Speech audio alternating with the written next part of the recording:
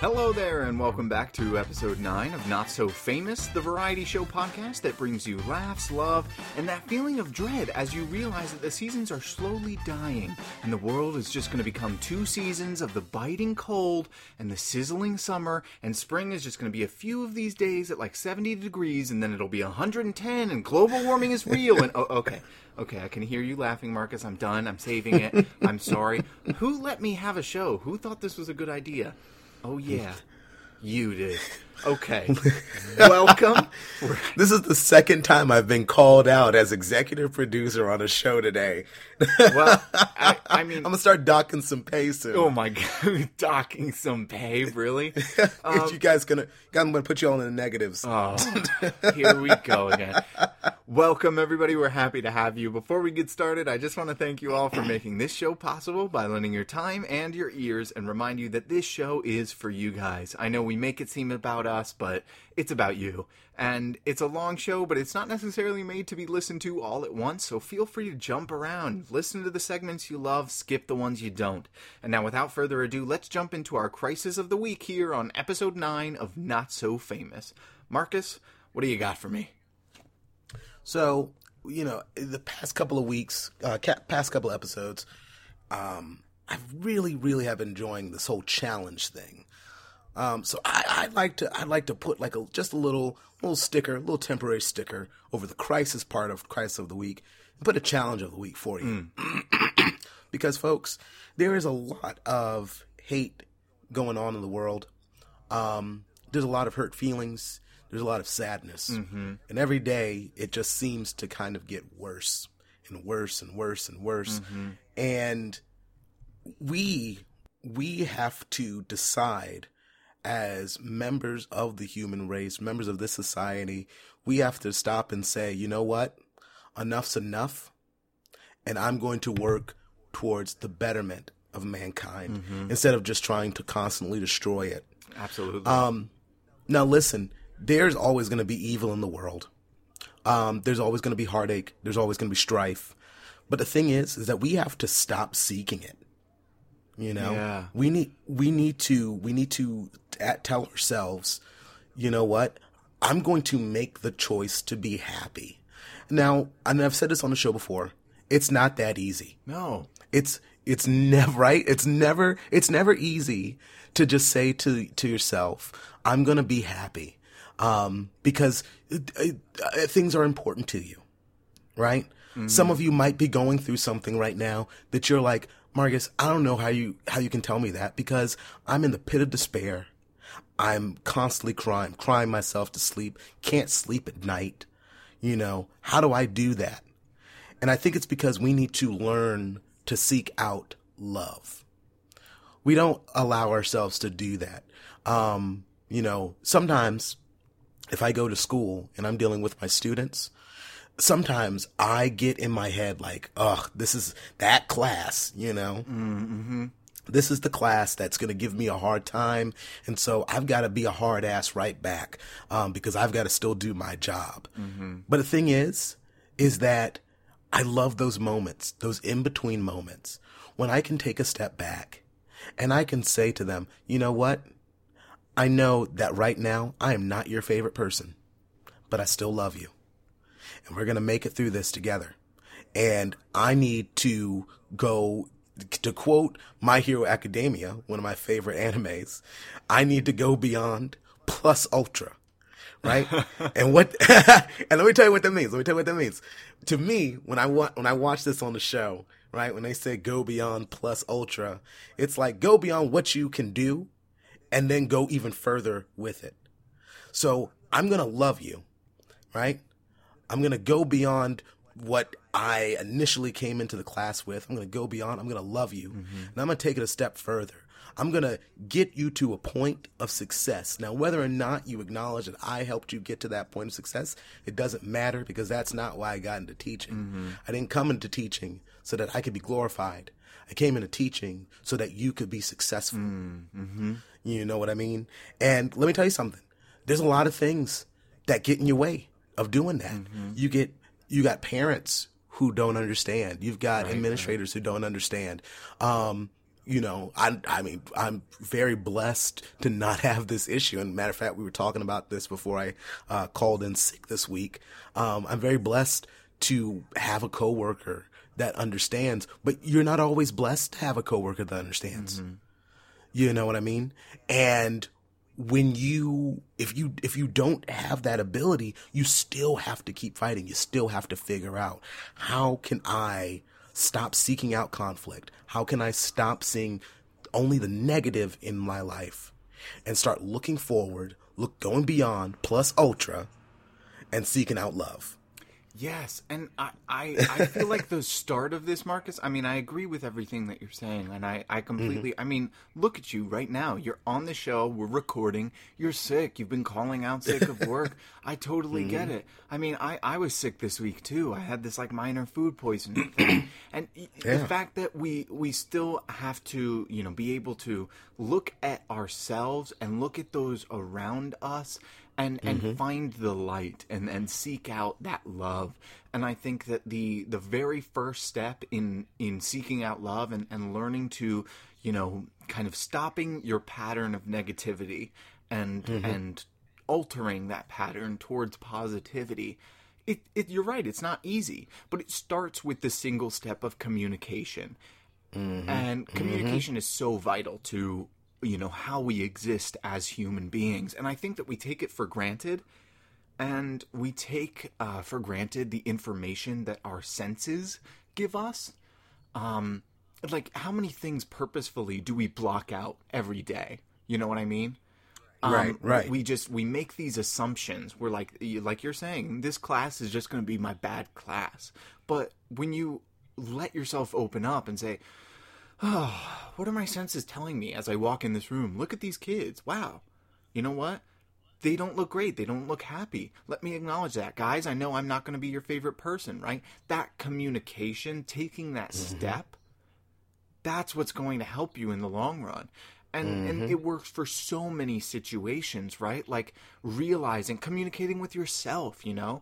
As soon as I start to feel sick, I was like, oh my God, I'm going to fall behind, right? I just got this new job. I'm going to have to call out. Like, what the hell is going to happen? Are they going to be upset with me? You know, how am I going to get the things done that I need to get done? I have so many responsibilities. And I started just saying, what is that? Like, why am I putting that on myself? Right. Asking the question instead of just assuming like I'm not good enough, I'm fucked up, right? Why am I doing that to myself? What is actually going on? And I realized I'm not paying attention to myself. I haven't had a day off in who knows how long, right? And maybe this is my body saying, all right, like, I can only take so much. You can only put me through so much. Yeah. And we do that all the time in so many different situations, and I could go on and on and on, but next time, you know, you encounter negativity, and you know, I mean, I'm saying this to myself as well. The next time we encounter negativity, whether it be from ourselves, whether it be from an external source, a partner, a parent, you know, that little voice in our head, our anxiety, our depression, society, whatever it may be, take a moment to identify that and really let yourself feel what's going on and then communicate, okay, plan of action, right? Whatever that is to you. If you need to take a 15-minute break and then write it all out on a list and come back to it, or you just need to get something done. I know I need to take a shower, so I'm just going to do that. Jump in the shower, right? It's those little things that make the biggest difference, and that will ultimately let you, you know, if you learn to seek out love in yourself and in your daily communication, just in your own mind, you will learn to seek out love and communication with others in your daily life. And those things work in a circle, in a cycle, you know? They just spit right back at each other. So the better interactions that you have with others, the better interactions you're going to have with yourself, and vice versa. I'm so glad you brought this up. Thank you. Yeah, and it's so funny, just like how interrelated our lives are, you know? Like I mean, you wrote this into our notes, and I jumped on, and I was like, oh my God, this is perfect. It's exactly what I've been thinking. Yeah.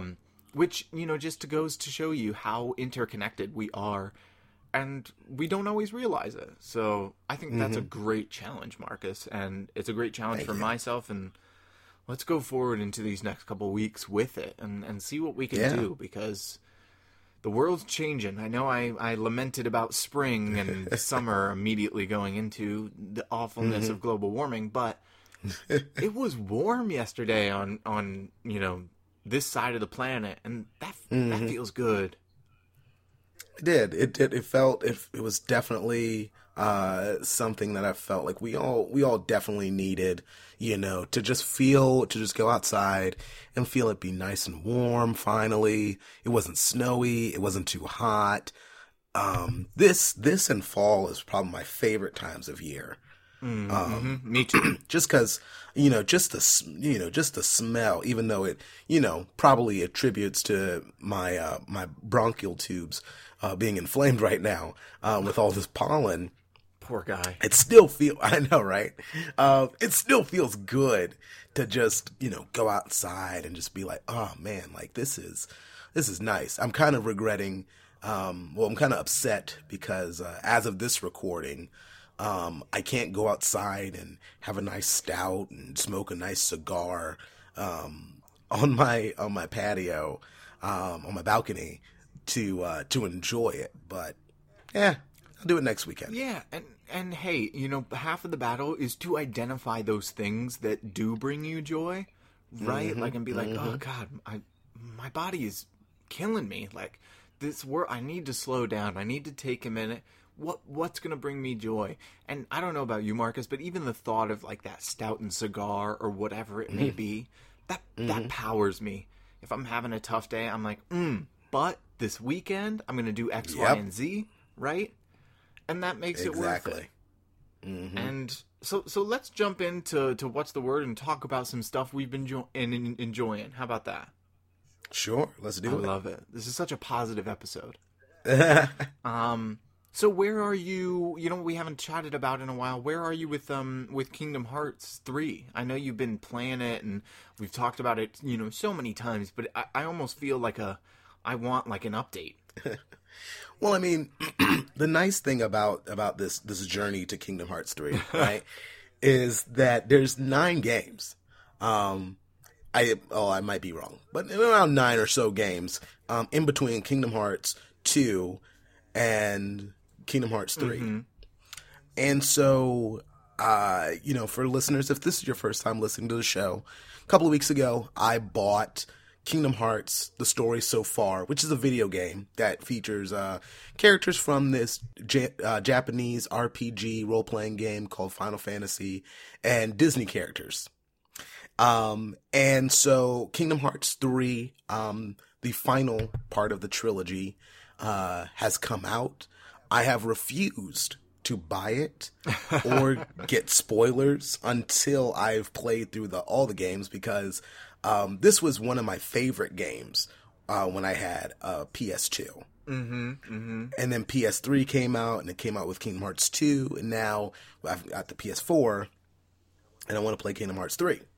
Right now, I'm on a game called Kingdom Hearts Birth by Sleep, which is interesting because it's a prequel. It's 10 years before the first Kingdom Hearts game. Did you ever play it? No. By any chance? I played Kingdom Hearts 1 and 2 like on PlayStation 2 when I was younger, but I haven't even gotten to, you know, this story so far. I'm kind of living vicariously through you, like waiting for you to finish it and be like, right, these are the 4 that you really need to play. Because like last episode you talked about that. I think it was last episode. You talked about the like turn-based card game. Oh, Chain of Memories. Yeah. And I was like, that fucking blows. Like, I don't want to play a turn-based card game, Kingdom Hearts.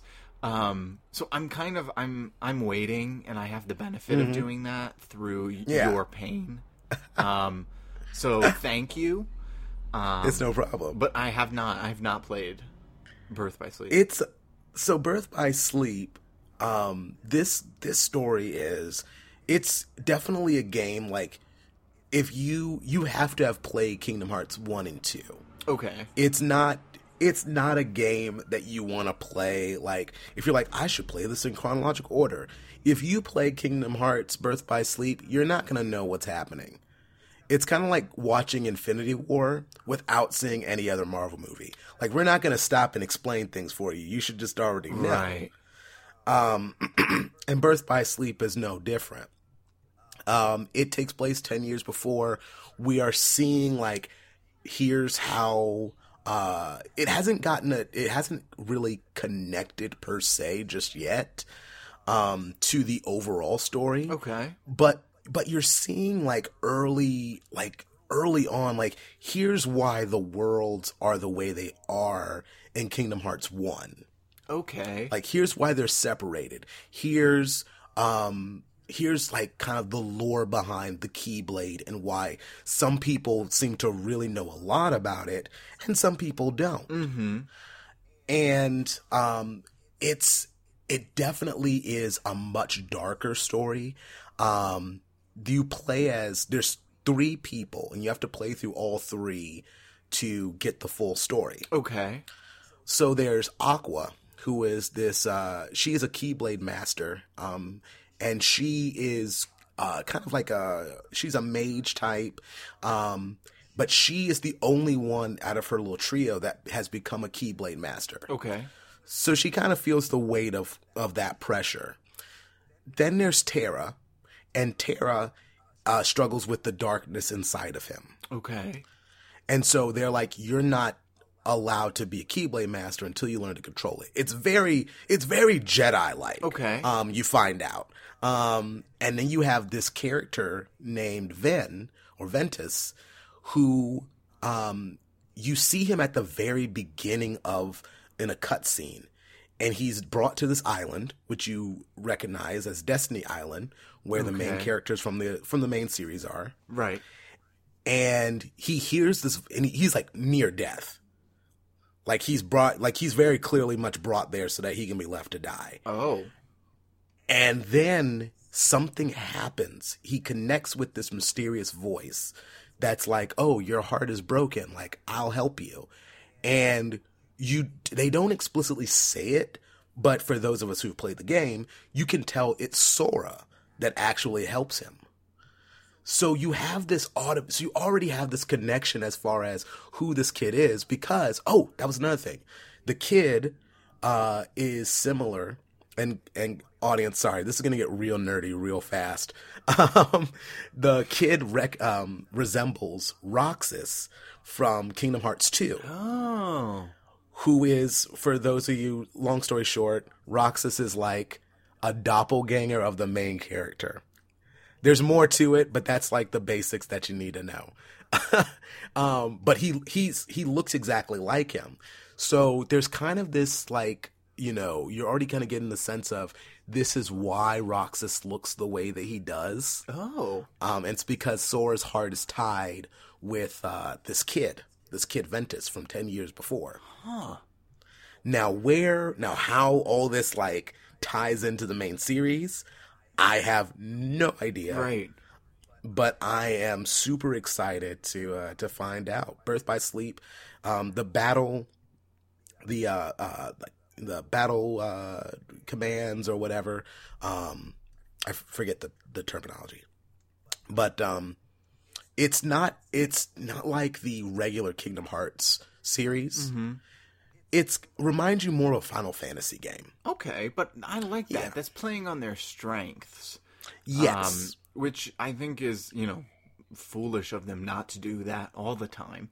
But that sounds interesting. It sounds like a good game both narratively and, gameplay-wise, like mechanics. It really is. It really, really is. I would definitely, and hell, I'll even let you borrow mine. My copies So of them. generous. Right? Like, definitely, you can skip Chain of Memories. Like, I will tell you what happens in Chain of Memories.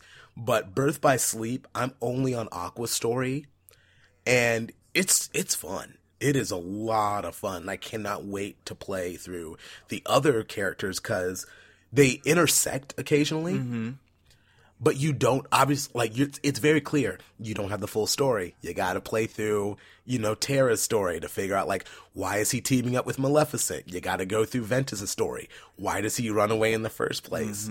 How is this all connecting with the big bad? Right. So I'm very excited to play through the game. Yeah. But see, this is touching on something that just is kind of always on my mind, and it's not necessarily, in line exactly with what we're talking about, but I want to touch on it briefly. I am so interested in stories that exist in multiple dimensions, and some of you may know that are listening, and Marcus, that I've made mention to it, that currently I'm kind of creating a theater company here in Philadelphia with the help of some great collaborators, Ben Smolin and Madison Klaus, and a whole ensemble of people. And we just had our first workshop the other day, and we're trying to make immersive theater, live performance, right? And so we've been studying a lot of different ways to tell a story. And what I think is interesting about what you're bringing up in Kingdom Hearts, and certainly about what I'm interested in most video games, surprisingly, is that feeling of being immersed, right? In feeling like there's so much to actively do and participate in, but there's also so much to learn. There's so much to explore. There's so much to see. There's so much to participate in, passively, kind of, as you watch things happen. And that interests me just so much, in a way that I haven't really expressed before, on the show. So I wanted to open it up, that and I just keep searching for it. In everything, in books, I feel like I lean towards fantasy books or even fantasy and role-playing games for video games, because there's more to tap into, you know what I mean? Right. There's just more depth inherently. And I think it is that expectation of everything kind of being thought out already. In a video game like Kingdom Hearts, there's so much mythology, there's so much lore, and so everything just kind of interconnects and starts to lean on each other. And as soon as you reveal one thing, it's oh, there's an entire rabbit hole that I can fall down. And I think what we're seeing more and more in video games and movies and stories in general is that we're so much more interested in how the character navigates the world around them, and how we can navigate the world through that character. I love that, and I think you're absolutely right. And I feel like nowadays we are rejecting games that don't do that. You look at games like Anthem, right? That just came out. Anthem has gotten ripped to shreds. I watched a review the other day that was just talking about how the lack of story, the lack of that whole, that rabbit hole that you're looking for. That rabbit hole is so shallow that there's nothing. There's no. You just wasted $60 and 2 hours of someone's time. Well, and it's so interesting because I actually also, this is so funny, I listen to a podcast called Waypoint Radio, and it's these guys that all have different kind of gaming backgrounds, but usually they buy a game, they play it, and then they talk about it just in depth, and some of them are more, into graphics, or some of them are more into the mechanics, some are more into story, and they just, hash it out. And they were talking about Anthem as well, and it was interesting because what they all said was that they were like, we were so intrigued by like the beautiful visuals and the like really hearty and fulfilling mechanics of the game. Like, for listeners who don't know, it's been talked about for years now. Yeah. You know, the basic kind of idea is that you are a mercenary and you're on this, you know, foreign planet, and there's a bunch of like different races and all sorts of, you know, different storylines kind of potentially happening all over the planet. But you get to use these big like exosuits, kind of like an Iron Man suit or something similar, to like fly around, and they have different abilities and different builds. And so like you can be a big one, kind of like a la the Hulkbuster, to, you know, continue that you know, analogy. Or you can do like little ones, you know, that move maybe way quicker but have less firepower, like say the Wasp suit, a la Ant-Man and the Wasp. And these guys, you know, that we're talking on the podcast were saying, like, it kept bringing me back because, like, I kept being like, surely it's not that bad. Like, it is really fulfilling to fly through the air and then dive under the water in my exosuit. Mm-hmm. But the lack of story and narrative, and they were actually, like, the promise of narrative, because there's, like, a lexicon of stuff that you can look through, right? Yeah. In the game that you can go to and just like start reading. But they were like, there's so much that they put into building this world and then not executing it, that it just fell flat. Like, I'm like, I don't give a shit about reading it, because like, just write a book. Don't make it a video game. Right. Exactly. So I feel like you're totally right. Like, we are rejecting the idea of, okay, so you have an idea. Awesome. Now you have to execute it, and execute it in a way that really does surround me and immerse me. And that's positive and negative, you know, because it puts a lot of pressure on the artist to be perfect, but I don't think that that's what people are looking for. Right. I just think that we're looking for something original and something that we can feel like we're escaping into and feel a part of in a different way. Yeah, absolutely. And I think that's what, you know, since we mentioned it, that's what Marvel has done so well. Yeah. I mean, just to the build-up, right, of like, it all started with one movie, and now we're 20 in. 10 years later, and it's all building to this culmination of Endgame. And I mean, switching gears into that, like, I feel like people are looking around and they're like, wait, I'm not ready. Like, I haven't seen all of them. I haven't been watching, you know, like and I'm like, you really should start over, because it is such an awesome feeling when that trailer came out. Yeah. To see it start with Tony reflecting and being like, wow, you know, like, feels like 1,000 years ago that I put on, you know, I escaped that cave and became Iron Man. And we kind of get to see like the Avengers, you know, like Thor, his beginnings, and Cap's beginnings, and see them really just amp up into something that is going to be so much bigger than just one movie. I mean, you know, and I've said this on Popcorn Prattle a number of times, but, you know, regardless on whether or not how you feel about superhero movies, which, I mean, I could go all day about the difference between a comic book movie and a superhero movie. Right. You know, I think it's comic book movies. I think that's what people are, you know, that's what people are frustrated about. But the thing is, you've got to give Marvel respect for what they've accomplished with the MCU. Oh, yeah.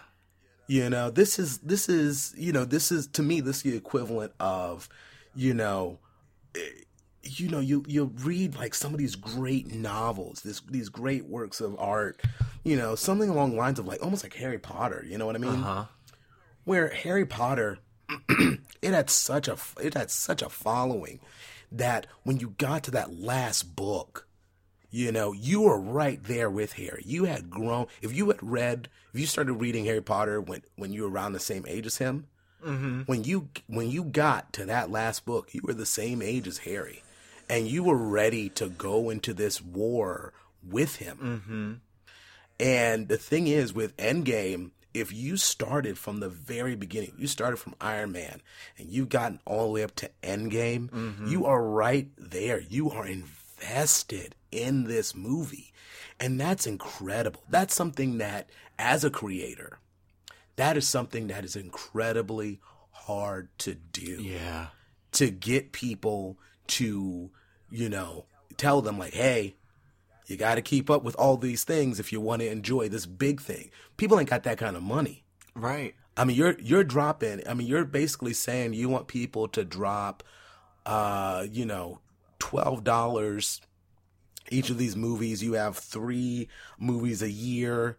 Help me out, Mitchell. What's the math? Yeah, I mean, if you probably, if you saw every movie in theaters, I mean, over the past 10 years, you probably spent somewhere towards, $275 to $300. That's fucking crazy. That's ludicrous. Yeah. But also, like, somehow it's also not. Like, some part of me makes me think, like, you got to put in the work to get the payoff, right? Yeah. Like, yeah. There are some things that are too big in this world to be able to... My poor baby. My poor coughing baby. There are some things in this world that are too big to, condense into one movie. And... I think that's the whole thing with movies. Like, we got into them because they're kind of instant payoff, right? Like, adaptations of novels or plays or things like that were way too long that we condensed into 2.5 hour experiences. What you're getting with these comic movies is 100 years of comic book history, potentially. And references and all sorts of, world building and crafting and, things like that. I mean, that's why comic book fans are so hard on the movies. Yeah. Shout out, hey, Dave. My uncle, my overly critical uncle. But, he has a right to be, right? Like, he's invested way more than $300 into, learning these stories and really appreciating them. And...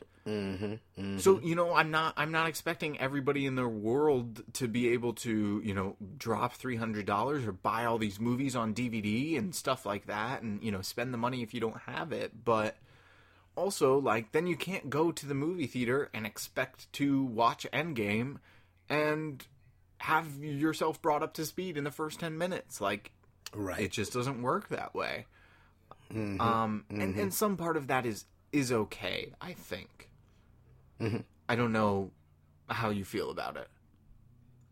You mean as far as, like, a newcomer coming into... Yeah. Like, if your first movie is Endgame? Yeah, like, because, like, my girlfriend, for example, Crystal, she's seen some of them, right? She's like, oh, yeah, I saw the first Iron Man when it came out. Like, I saw the first Thor, or she's like, oh, I saw Spider-Man Homecoming. Like, she's seen movies. She's like, I saw Black Panther. I thought it was really good, right? But, like, that kind of overarching, like, MCU idea of, like, oh, and this leads into this, and this post-credit scene leads into... When we start, like, really getting into it and theorizing, she has no idea. She's like, the Infinity Stones? And I'm like, oh, yeah, the Tesseract from the original Avengers. And she's like, oh, okay. I mean, okay, I guess. Right? Like, she doesn't have that. And I'm like, okay, we got to get her up to speed. Like, we got to get her to watch these. But it is kind of daunting to be like, how many movies do I have to watch just one? That's very true. There's pros and cons. There's ups and downs, Yeah. But to me, it's like anything. It's like any sort of sequel. It's why I am very hesitant to play a video game that might have a rich backstory. For instance, going back to Kingdom Hearts 3. The reason why I'm not playing Kingdom Hearts 3 is because there is a lot of lore building that they've done. Right. And according to all my friends, they're like, Oh yeah, there's several references to these other games in this one particular game that if you don't play it, you're gonna miss out. And that's not to say you won't enjoy the experience, right? Because when I played Kingdom Hearts 2, I didn't finish Chain of Memories. Right. But then I was kind of relegated to in the intro, they did like a short, like, previously on Kingdom Hearts Chain of Memories. That was like some video game thing on YouTube that I saw that said that. And it's true. It shows you, like, here's basically what happens in Chain of Memories. But they don't tell me any plot points. They don't explain anything.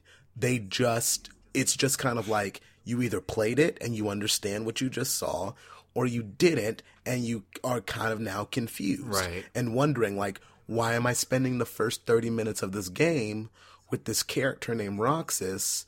Like, how is he related?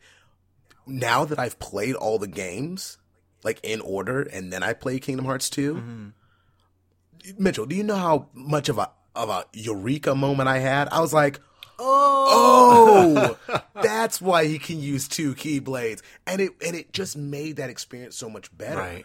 So for me, like, I don't ever discourage people from seeing, the Avengers movies. But, like, my dad, for instance, like, I would never invite my dad to see Endgame. Because every time he tries to ask me if, like, he's like, oh, you want to go see this movie? I'm like, did you see this movie yet? He's like, no. I'm like, well, then we're not going to go see it because I'm going to spend most of the time having to explain everything to you. Right.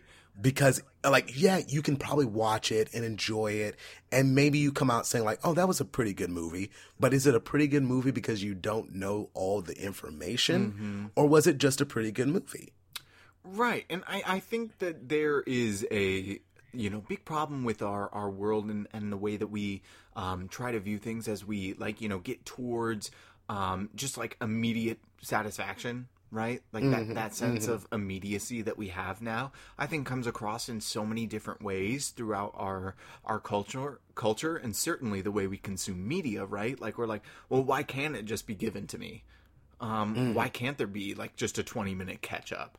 And, right. like, I guess there could be, right?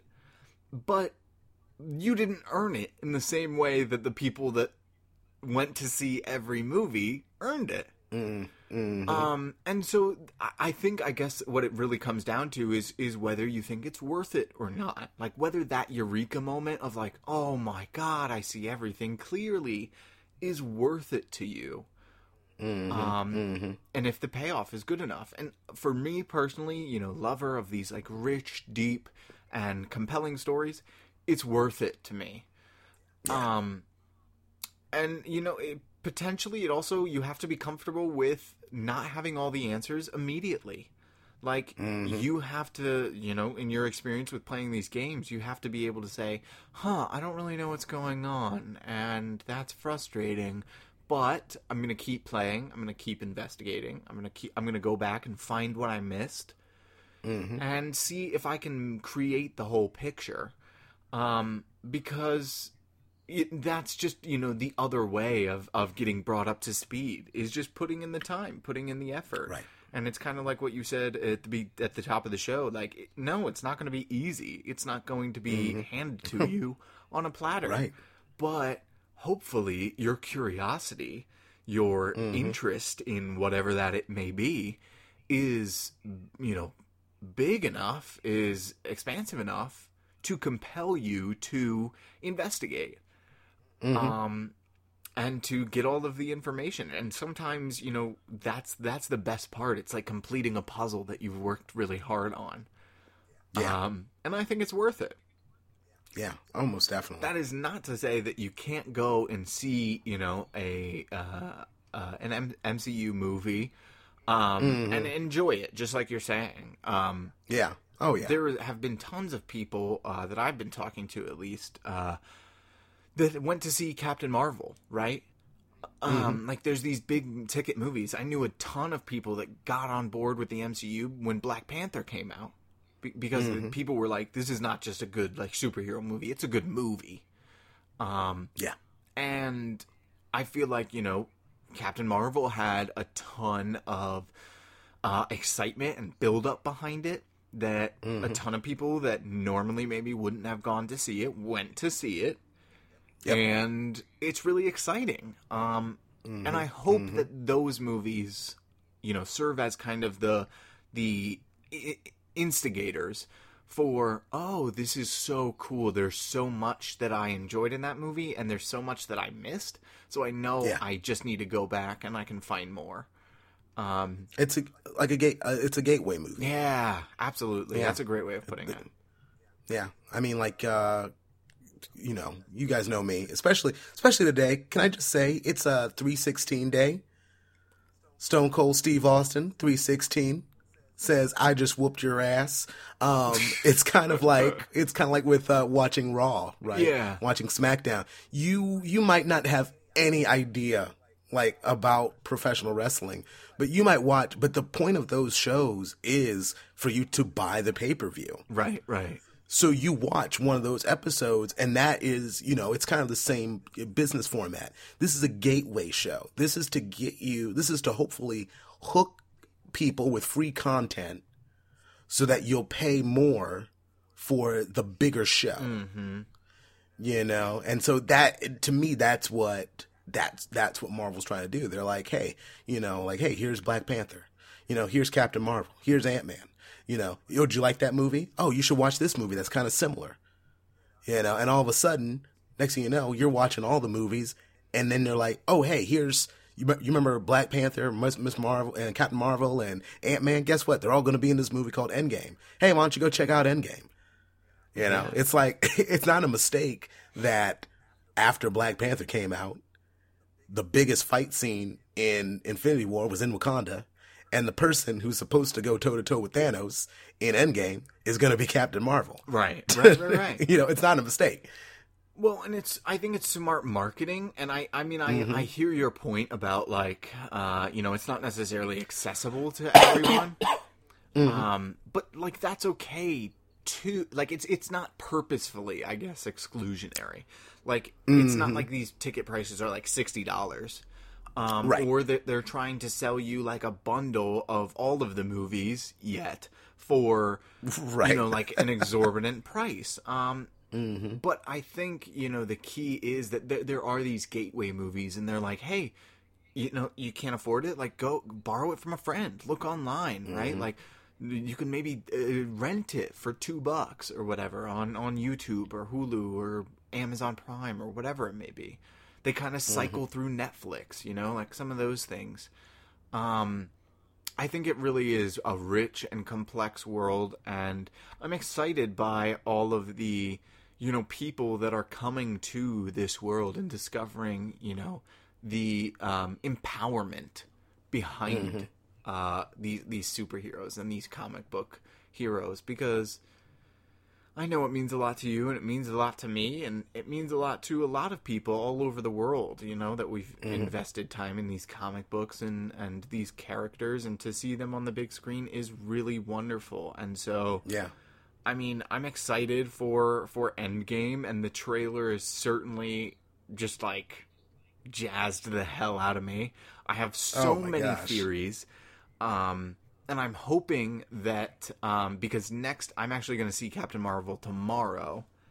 I'm hoping that next episode we can have Tom back on to talk and take a step into the Cat Pod and do, you know, like all of our theorizing for what might happen, talk about Captain Marvel a little bit in depth. I know you're going to on Prattle, Marcus, but like really jump into it. But oh yeah. That being said, I know you've seen Captain Marvel, and you had some interesting thoughts about it. I mean, I'm excited from the person who hasn't seen it yet. Right. Like checking today before, you know, in our notes, it's sitting at $600 million 1 week out. That's incredible. Which is incredible. I mean, for the first, you know, big female-led comic book movie. I'm pretty jazzed about it. Yeah. Pretty sure it earned more than Black Panther did in its first weekend. That's crazy to me.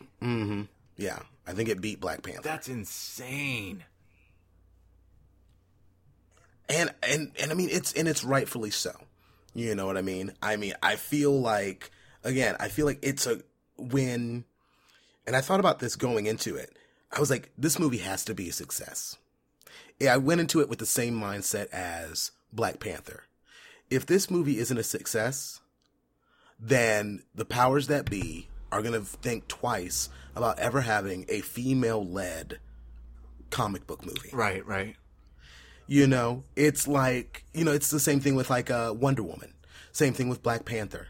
If those movies have been failures, then Hollywood would just be like, well, see, we told you. Right.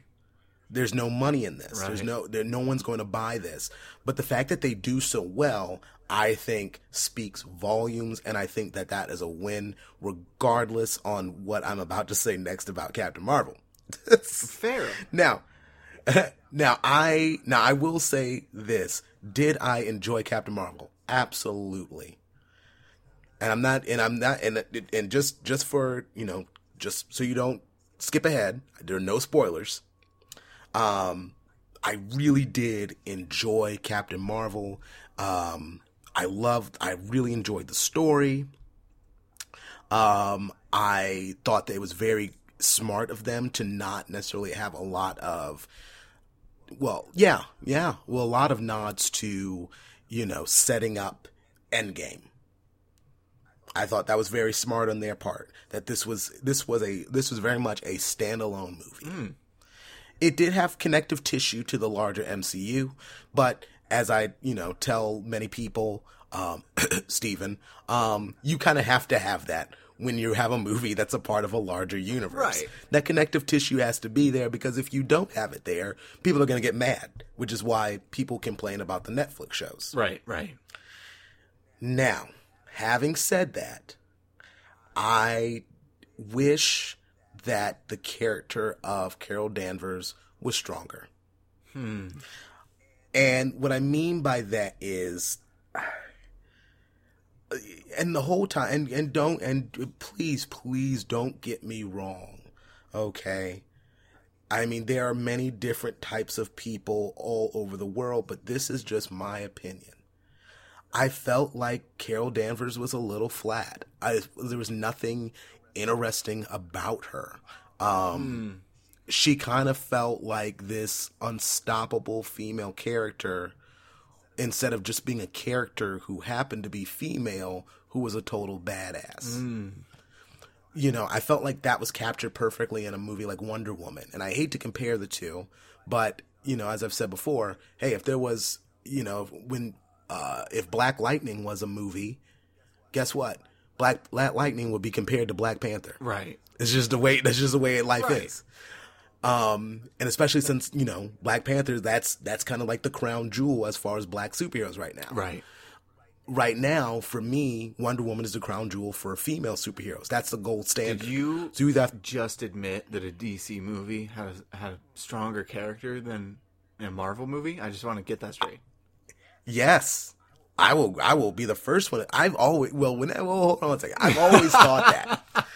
I've always thought that DC had stronger characters. The movies just don't make them strong. You know what I mean? Okay. The comics, oh, please. Are you kidding me? Comics all day, every day. DC wipes the floor with Marvel comics. I just wanted to get that on record.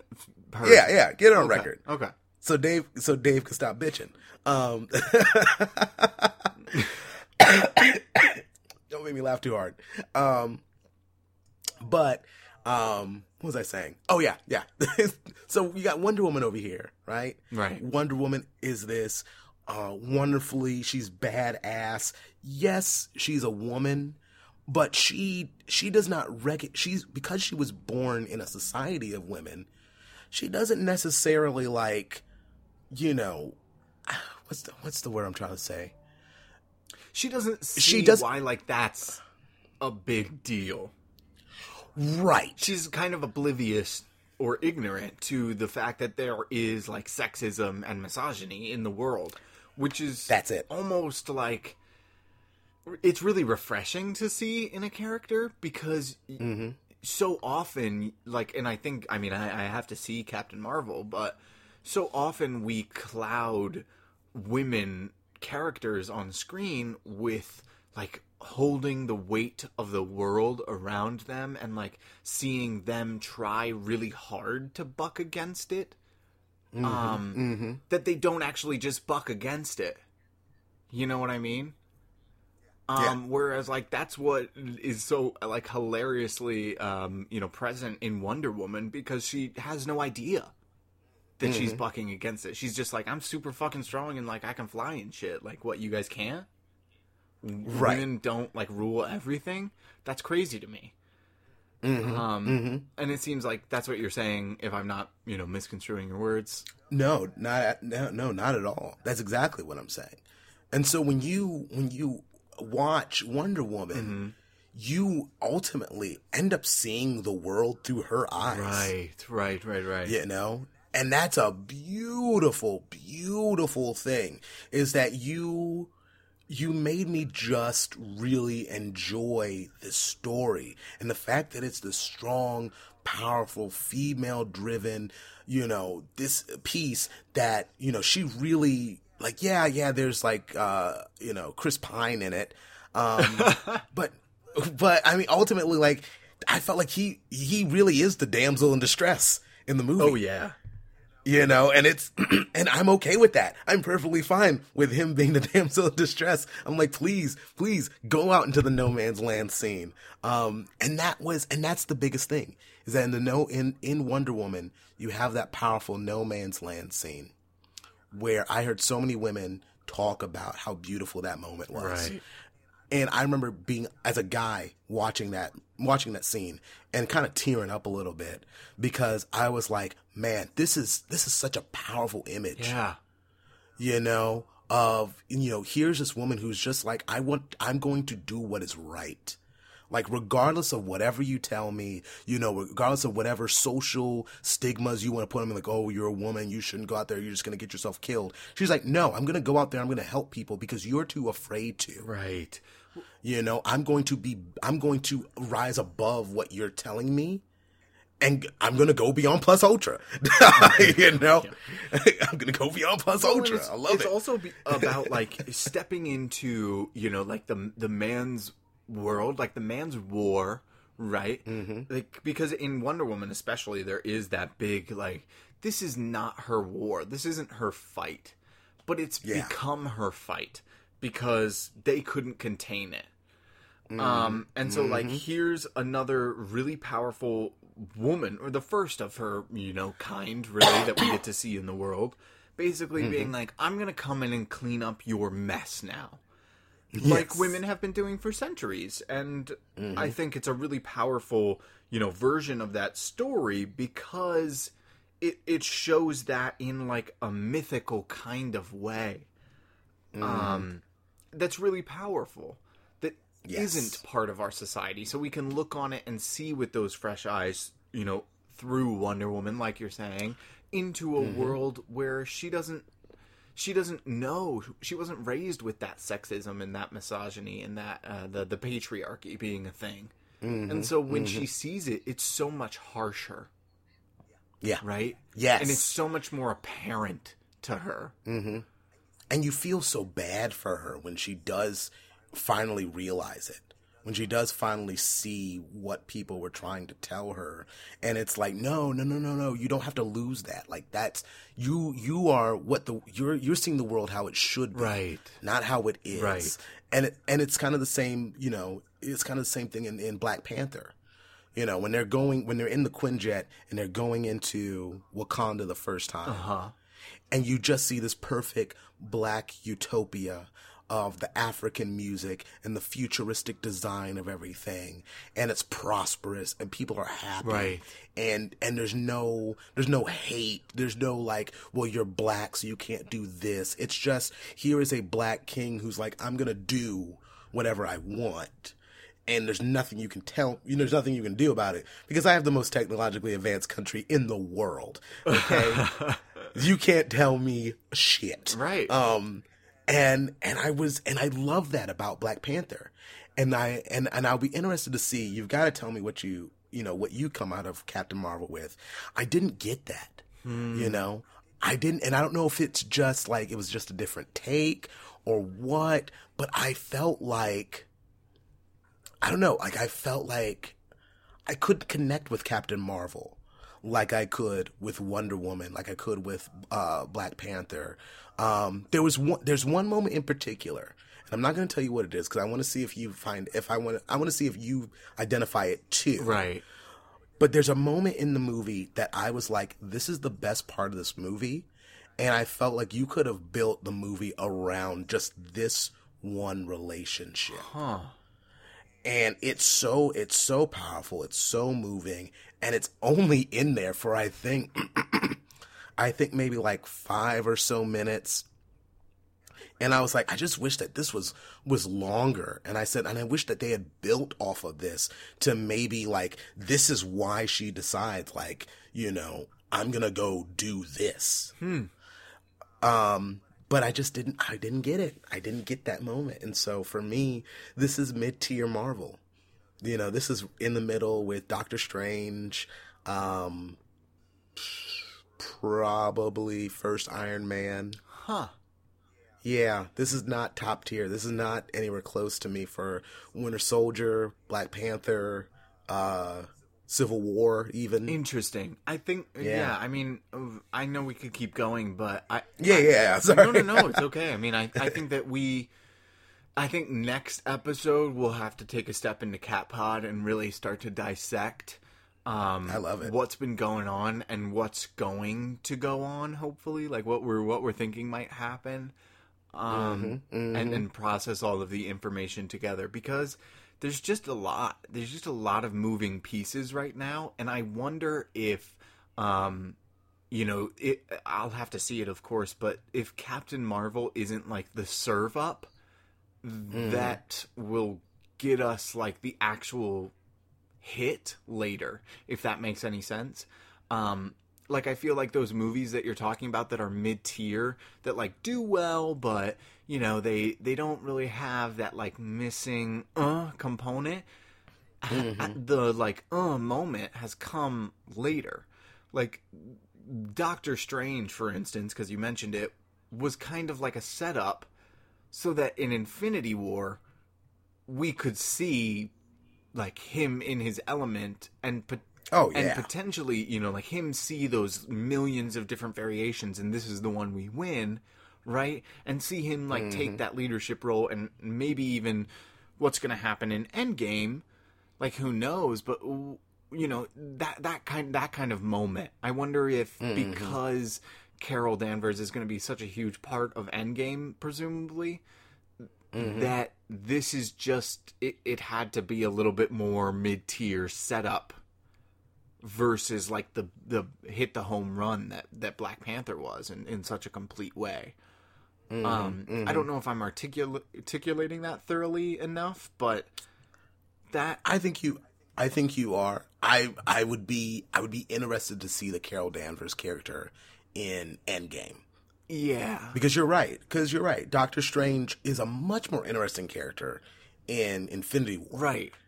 Than he is in his own movie. Right. And Iron Man certainly, you know, gets to, like, we don't get Civil War without the first Iron Man. True. So, like, there has to be build-up in that same way. And I think that Marvel is pretty good at, like you're saying, you enjoyed it still. It was a good movie.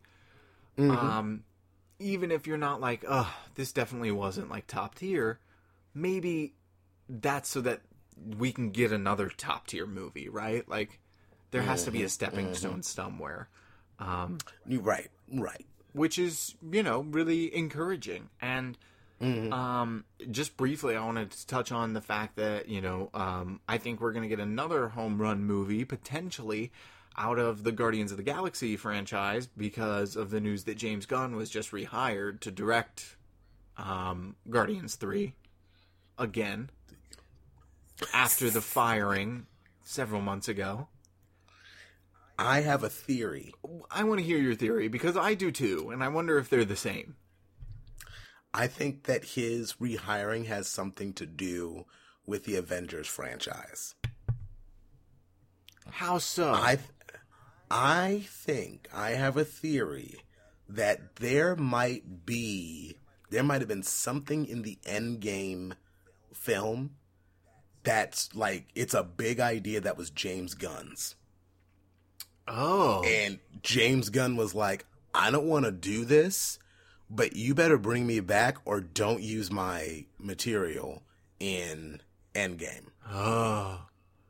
Which would have set them back, because I watched Infinity War a couple of weeks ago.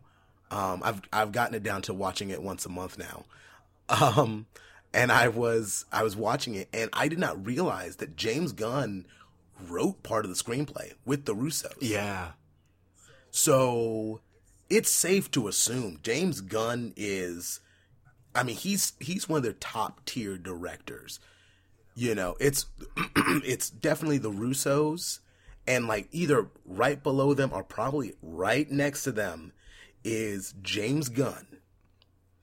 And you know that James Gunn, you know that he's kind of the head of their cosmic world. Right. You know, like Waititi, he did Thor Ragnarok, but you gotta remember, Thor Ragnarok pulls a lot of inspiration from James Gunn's interpretation of outer space in the MCU. Right, and Guardians of the Galaxy, and, you know, all of those things that we've built that did so well, that weren't necessarily expected to. That's an interesting thought. What's your theory? I certainly think it plays a role in it. I also just wouldn't be surprised if it was because they were closing on the Fox merger back when they fired him. And now that they're like actually closing on it, I think this week, like it's on like Tuesday, right? That they rehired him. Like, I think that they were like, oh, well, let's get rid of him so that, like, you know, things look okay for, like, everybody to sign the contracts and smile. And now it's like, okay, but, like, Infinity War, or Endgame is coming out, and, you know, like, this deal is closing, and everything's fine, and, like, it's too late to back out now, and he's rehired. Because the huge upset with him was that, right, he had, like, these terrible tweets from, like, 15 years ago, 10 years ago, that said really, like, un-PC things. And I think in the past couple of months, after his firing, it's been found out that, like, a ton of people that have worked for Disney and Marvel and huge companies out in the world, and comedians and, you know, show hosts and all sorts of things, have said shitty stuff, or stuff that we would find, you know, shitty and not PC now, 10 and 15 years ago. But that's because it was 2004. And we had to learn, right? And, like, you know, people like James Gunn, people like Kevin Hart, that, you know, have gotten a lot of flack and gotten removed from positions and stuff over these tweets. You know, I'm not saying that their tweets were right in any way. Right. I'm not condoning them. But I also think that, like, they are first and foremost comedians. And if you said, you know, something like what was it that James Gunn got in trouble for? It was like a pedophilia joke, right? Yeah, it was like something along the lines of like something with South Park or something. Yeah. Okay. So I mean, like, that kind of humor was really, really taking off in that time. Right? And, like, even a few years after, like, Book of Mormon came out in, like, 2012. Which was basically, like, I mean, they have an entire song called Fuck You God. And, like, you know, right? Like, so, I don't know. There has to be at some point we say, like, that's not cool now. But, you know, like, you're still allowed to make Guardians of the Galaxy 3. Right? Like, there has to be some line where we draw, like, the witch hunt to a close. Because otherwise, like, just fire everybody and only work with people that are, like, 22 years old. who you were in the past should not define who you are now. Now, unless you are, excuse me. Now, some people are not ashamed of their past. Some people are not repentant. Some people, still feel a certain way about certain groups. Right. But I'm going to say this, and I'm going to just leave it at that. If we're going to ignore somebody saying misogynistic things about women and put them in the Oval Office, I feel like we can forgive one tweet from one guy who very clearly doesn't feel the same way that he used to. Well, yeah.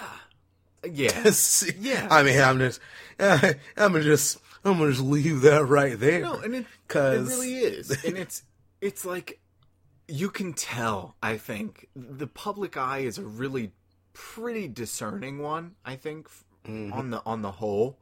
We might make fucked up judgments like the one you're referring to.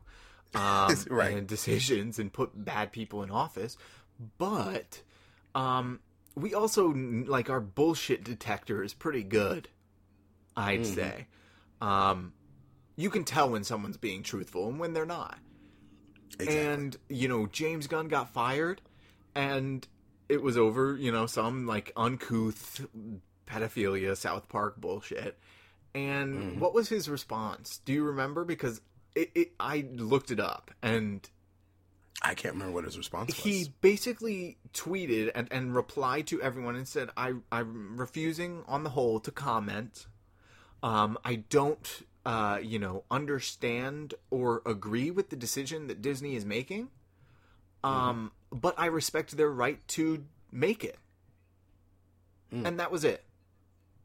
Everyone, got up in arms and was like, no, James Gunn, he's the heart of the Marvel Universe, in part, him and right. Jon Favreau and the Russo brothers, they built this and you have to let them finish it and this and that. And, one tweet is not worth, that much 15 years later. And he stayed silent. And I think that was another huge contender. That he didn't say, yeah, fuck you guys. I'm never working for you guys ever again. Yada, yada, yada, yada. He said, okay, I don't agree, but word, I respect it. Yeah. Which I think shows you that, he obviously, has changed. He apologized for his tweet. He was like, I realize it wouldn't be funny now. I can totally see why people are upset about it. Cool. That's the thing to do. Acknowledge your mistakes and move on, right? Yeah. Exactly. So I'm really glad to hear that he's back on board, and wouldn't be surprised if all three of those things that we mentioned played a really big part in it, but I'm glad he's back. Oh yeah. Well, he's still going to do Suicide Squad. Right. And didn't Idris Elba just sign to replace Will Smith? Yes, he did. I thought that was a much better choice. I think so too. Idris he can play. Idris never has to play himself. Will plays himself. Just inherently. Yeah. I think since Fresh Prince of Bel-Air, he's just been playing himself. Yeah. There's been a few times. I don't know if you saw Concussion. I saw that, and I thought that was his best work. In Concussion, and he could tell he lost himself in that character. When he did Ali, I thought he lost himself in that character. When he fully invests himself into a character, it is awesome. The third Men in Black movie, great. I did not feel like he was playing a character of himself. I felt like he was Agent J. Right. But when I watched Suicide Squad, I saw the first 30 minutes before I got bored and turned away. It's him. It's literally just Will Smith. It's just him being Will Smith, not being the character of Deadshot. Whereas Idris Elba, that man can play villain, or he can play good guy, and you've got this anti-hero. you know, that could lead a franchise and can be in other movies, but not take away from Batman. Right. Because if Will Smith was in a movie with whoever they choose to be Batman, guess who our attention is going to be? Will Smith. Right. Making a fucking fool of himself. Right. But Idris Elba, like, when Batman takes him down, man, he is going to be great. Yeah. Well, and I don't know if you saw Dark Tower. But like, I did not see I was a huge fan of those books. Like, I have literally it tattooed on my body. Yes. But I went and saw that movie, and it was not what I wanted to be, what I wanted it to be plot-wise. But Idris's performance was incredible. Like, it was revolutionary. Because the hero, Roland, is you know, somehow, like, he's like he's a gunslinger, he's a good guy, he's ultimately fighting for, like, the betterment of the world, but he's not nice. Like, he's not necessarily kind or generous or giving. He's just the good guy, you know? And I feel like that kind of complexity and depth of character is something that he can really explore and tap into with Deadshot. So I am really excited to see him jump into that. And just as an honorable mention before we move on to our next segment, for those people that are like, man, I haven't seen all the Marvel movies, I feel like I'm missing out, I just want something, you know, cheap that I can get into, I don't have to spend a lot of money, I want to give you the option. Marcus, I know you shared this to your followers on Popcorn Prattle, which I thought was awesome. DC Universe, the streaming service, is offering the first episode of each one of their original series right now for free. You can go watch the first episode and see what you're missing, what's on the exclusive before you jump in and buy. And I think that's a really awesome, you know, opportunity to check out those really original, awesome pieces that I've been enjoying so much. I'm so excited for everyone to just be like, oh, well, let me give it a chance. Let me watch it real quick. And then be like, oh my God, it's so good. I have to watch these. And I just wanted to mention that to all the listeners that wanted something like that or haven't maybe found out. Absolutely. All right, moving right along into our moment in the safe space. Speaking of the idiot man in charge, I mean our I can't even say anything nice. Our president. There you go. You can't say anything nice. Don't say anything at all. Let's step into our more political segment. Marcus, I know you did a bunch of research on this. Why don't you take the floor for to catch us up to speed on New Zealand? Yeah. Well, this is what kind of brought up my challenge of the week, because you know, here we have an event that is very much inspired by someone seeking out the negative in life. You know, someone who went out looking for a fight, wanting to start something, and that's all that these people, these cowards, that's all that they do. You know, is try and instigate a fight, not just fear, right? Because this has been identified as a terrorist attack, but they are also trying to instigate, like, come at me, like, show the world, like, who you quote unquote really are, right? So just to recap, and this comes from the BBC. That's where I got this information from an article. But a gunman identifying himself as an Australian live streamed the rampage at El Noor Mosque to Facebook. He was espoused racist and anti-immigrant views. Now, the thing that a lot of people did not know initially, and I didn't know this, was that this guy was actually live streaming it on Facebook, and people were sharing it, and it went viral. And I have got to say, guys, we have to stop this. We really do. Yeah. We have got to stop glamorizing violence, okay? That was not something that should have been shared. No.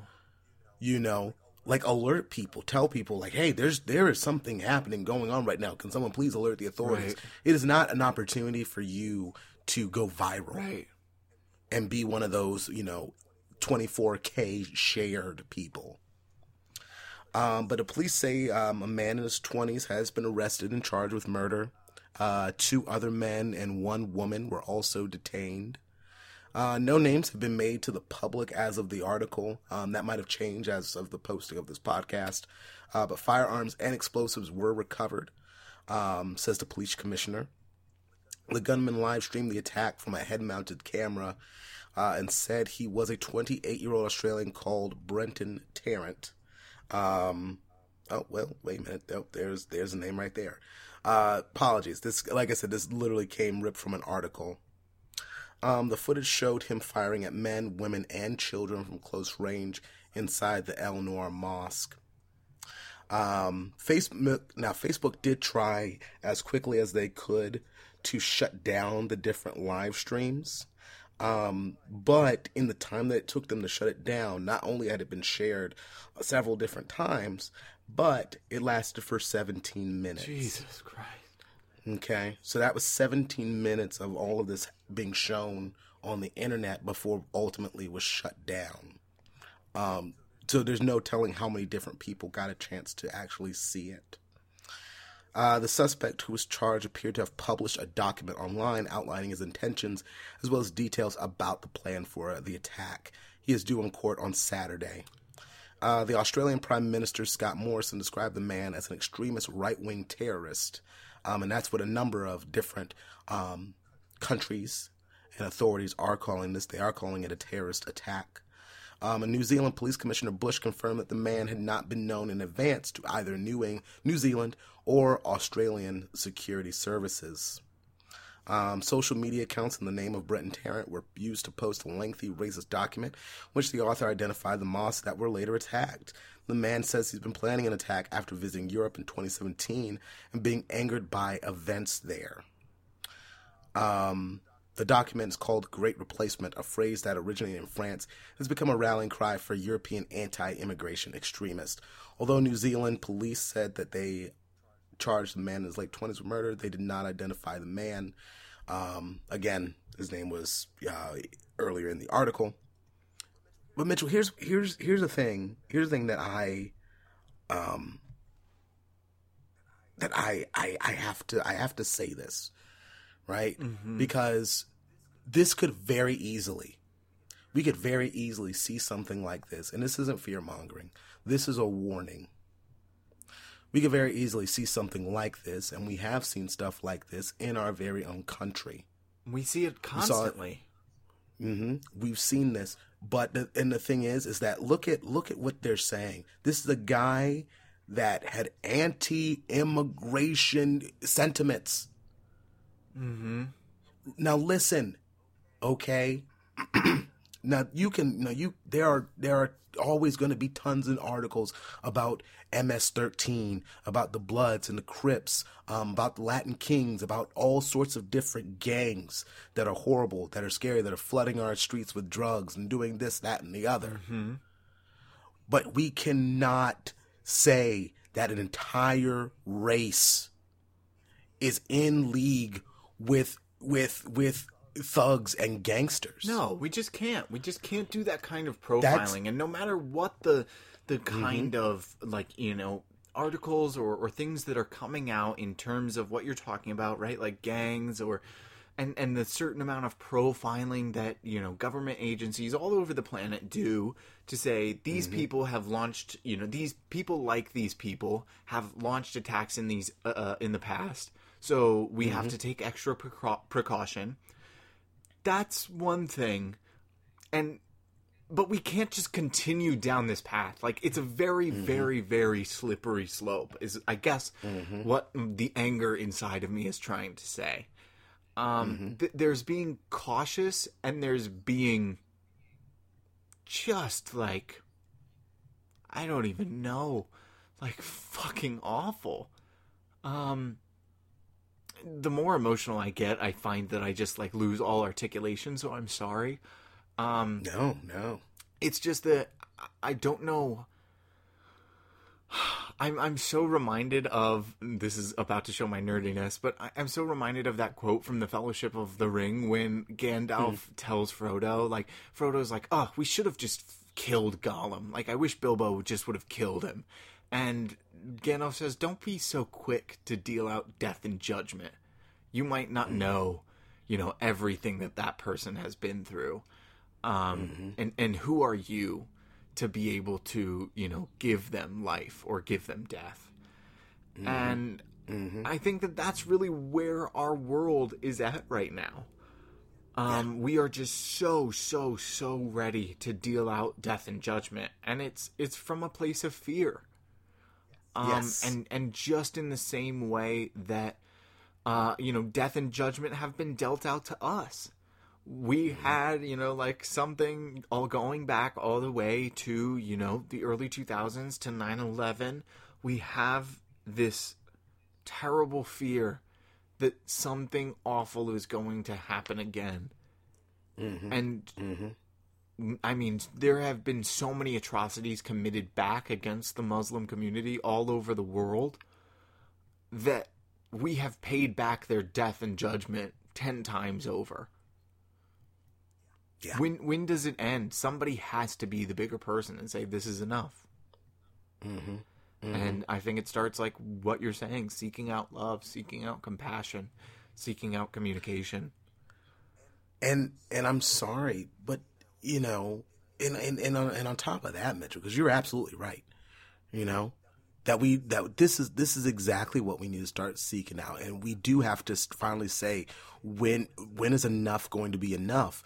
But the thing is that you have these immigrants, right? They're being pushed from their homes. They're seeking asylum. They're seeking a better life. And what are you doing? You're killing them. Yeah. You are saying horrible things about them. You're calling them criminals. You're saying that we have an invasion coming. But do you realize like what that does? What you are doing is you are pushing these people into the arms of the people that you're afraid of. Right. There's a play that I've seen that I know your mom has seen called Disgraced. Yes. And for those of you who don't know, Disgrace is about this Muslim man who, is kind of trying to find his place in white society, essentially. And like, how does he reconcile in this post 9/11 world as a Muslim man who doesn't really even practice being a Muslim? He doesn't practice Islam. And he has this nephew who is a younger man, and he's being called terrorist. He gets stopped and looked at, and people, they treat him like he's going to have an attack right then and there. And he ultimately joins up with Muslim extremists because of that profiling. And when his brother asks him, like, why are you doing this? He's like, because I have no other choice. My friends won't talk to me anymore. He was like, they think I'm a criminal. He's like, these are the only people that will take me in. And I'm sorry, but it's not even just Muslims. It's Latinos. It's blacks. You have these groups. They'll be more than happy to take these people in. Yeah. But that's not where they need to be. They need to be showered with love and acceptance. You stop giving these people, these evil people, ammunition. Because guess what? You better believe that the little remnants of ISIS that are around, you think they're not going to show that picture? You think they're not going to show, like, they're killing you? They don't care. They're trying to lull you into a false sense of security. Right. Now all of a sudden, now we do have terrorists. It's a self-fulfilling prophecy when you do that. Well, I was just going to say that, like, you make people into what you tell them they're going to be, right? Because and you're completely right. It is those communities that you mentioned. It's also, it's women. It's, the LGBTQ community. It's Jews, right? The people that have been marginalized and attacked for years, eventually they will attack back. There's only so much that you can tell, Muslims that they are terrorists until they turn to it. There's only, so much that you can stomp on somebody before they either play dead or stomp back. Yeah. And it really is a self-fulfilling prophecy. And then, of course, the other side feels vindicated. Well, why didn't you just take it? Right? It doesn't work that way. No. We need to pick our brothers and sisters up and identify the problem in ourselves, because that's really where it lies. I'm going to go ahead and say 90% of our problems with the world, personal, public, societally, rarely have to actually do with others. Yeah. Mostly have to do with ourselves. So take a look internally, listeners and world, and let's see what we can admit and move forward with. Oh, Exactly. wow. Does that feel better? Oh, so much better. Good.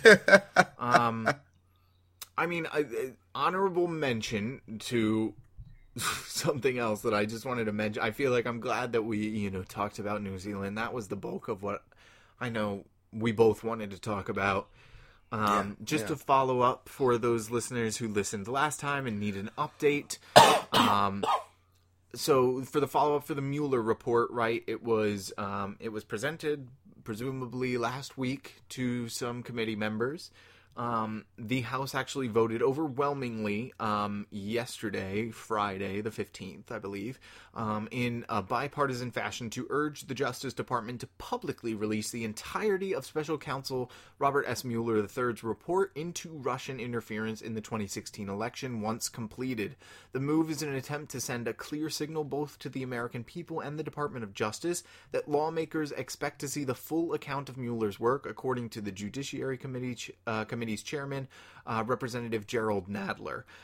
He's a Democrat from New York. But the final vote count, it wasn't just, like super favorable or overwhelming.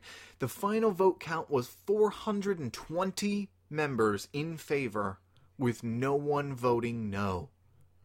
4 lawmakers voted present. So, of 424 members, 420 voted in favor. The resolution, by itself cannot obviously force the Attorney General to publish more of the report than he intends to. And that's why some Republicans actually supporting it actually complained that the measure was like a total waste of time. They didn't want to vote on it. They were like, obviously, it comes down to someone else's decision. But I think it's an incredible bipartisan show of that thing that we were talking about last episode and the episode before, is that we want truth, and we want to hear it in its entirety, and the public deserves to know. And I'm really excited to see what happens, and I'm encouraged to see our lawmakers, finally agreeing on something. Absolutely. Just to end there on a positive note.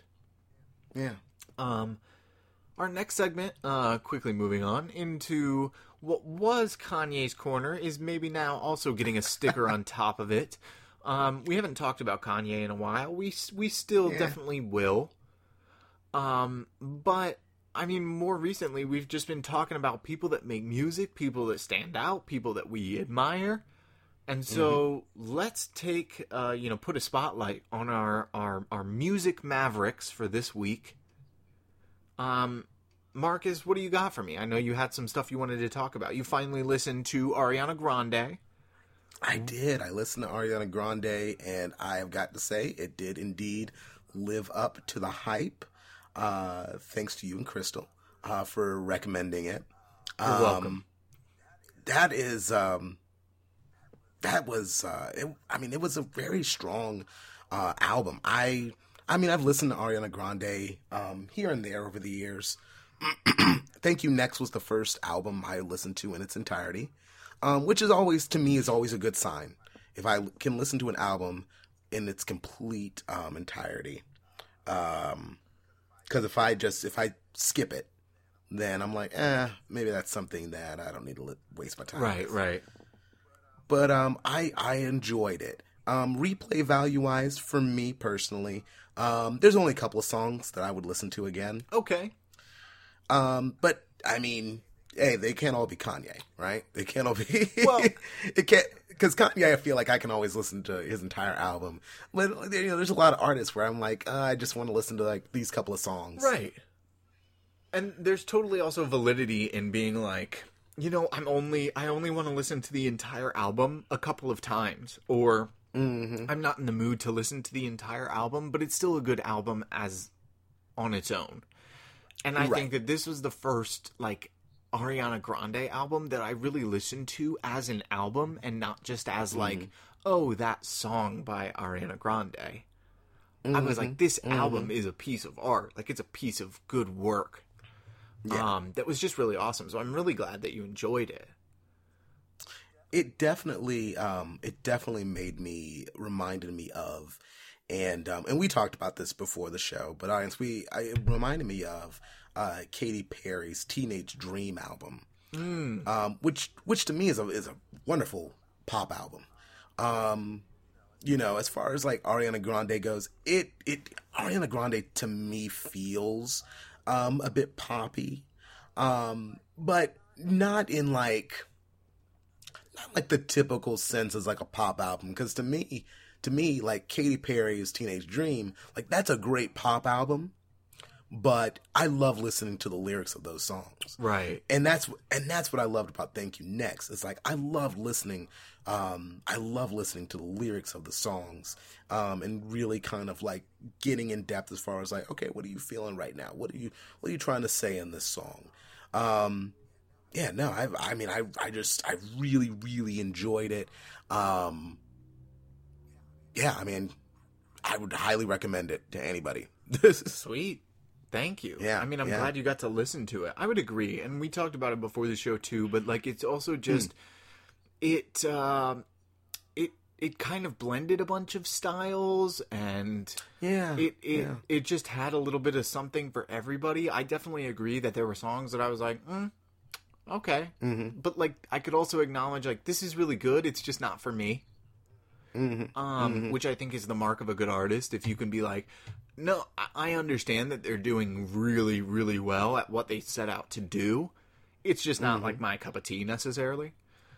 Right. But some of those songs I just felt really like, I don't know, enraptured by. I was like, wait, what the fuck? Who is this? Yeah.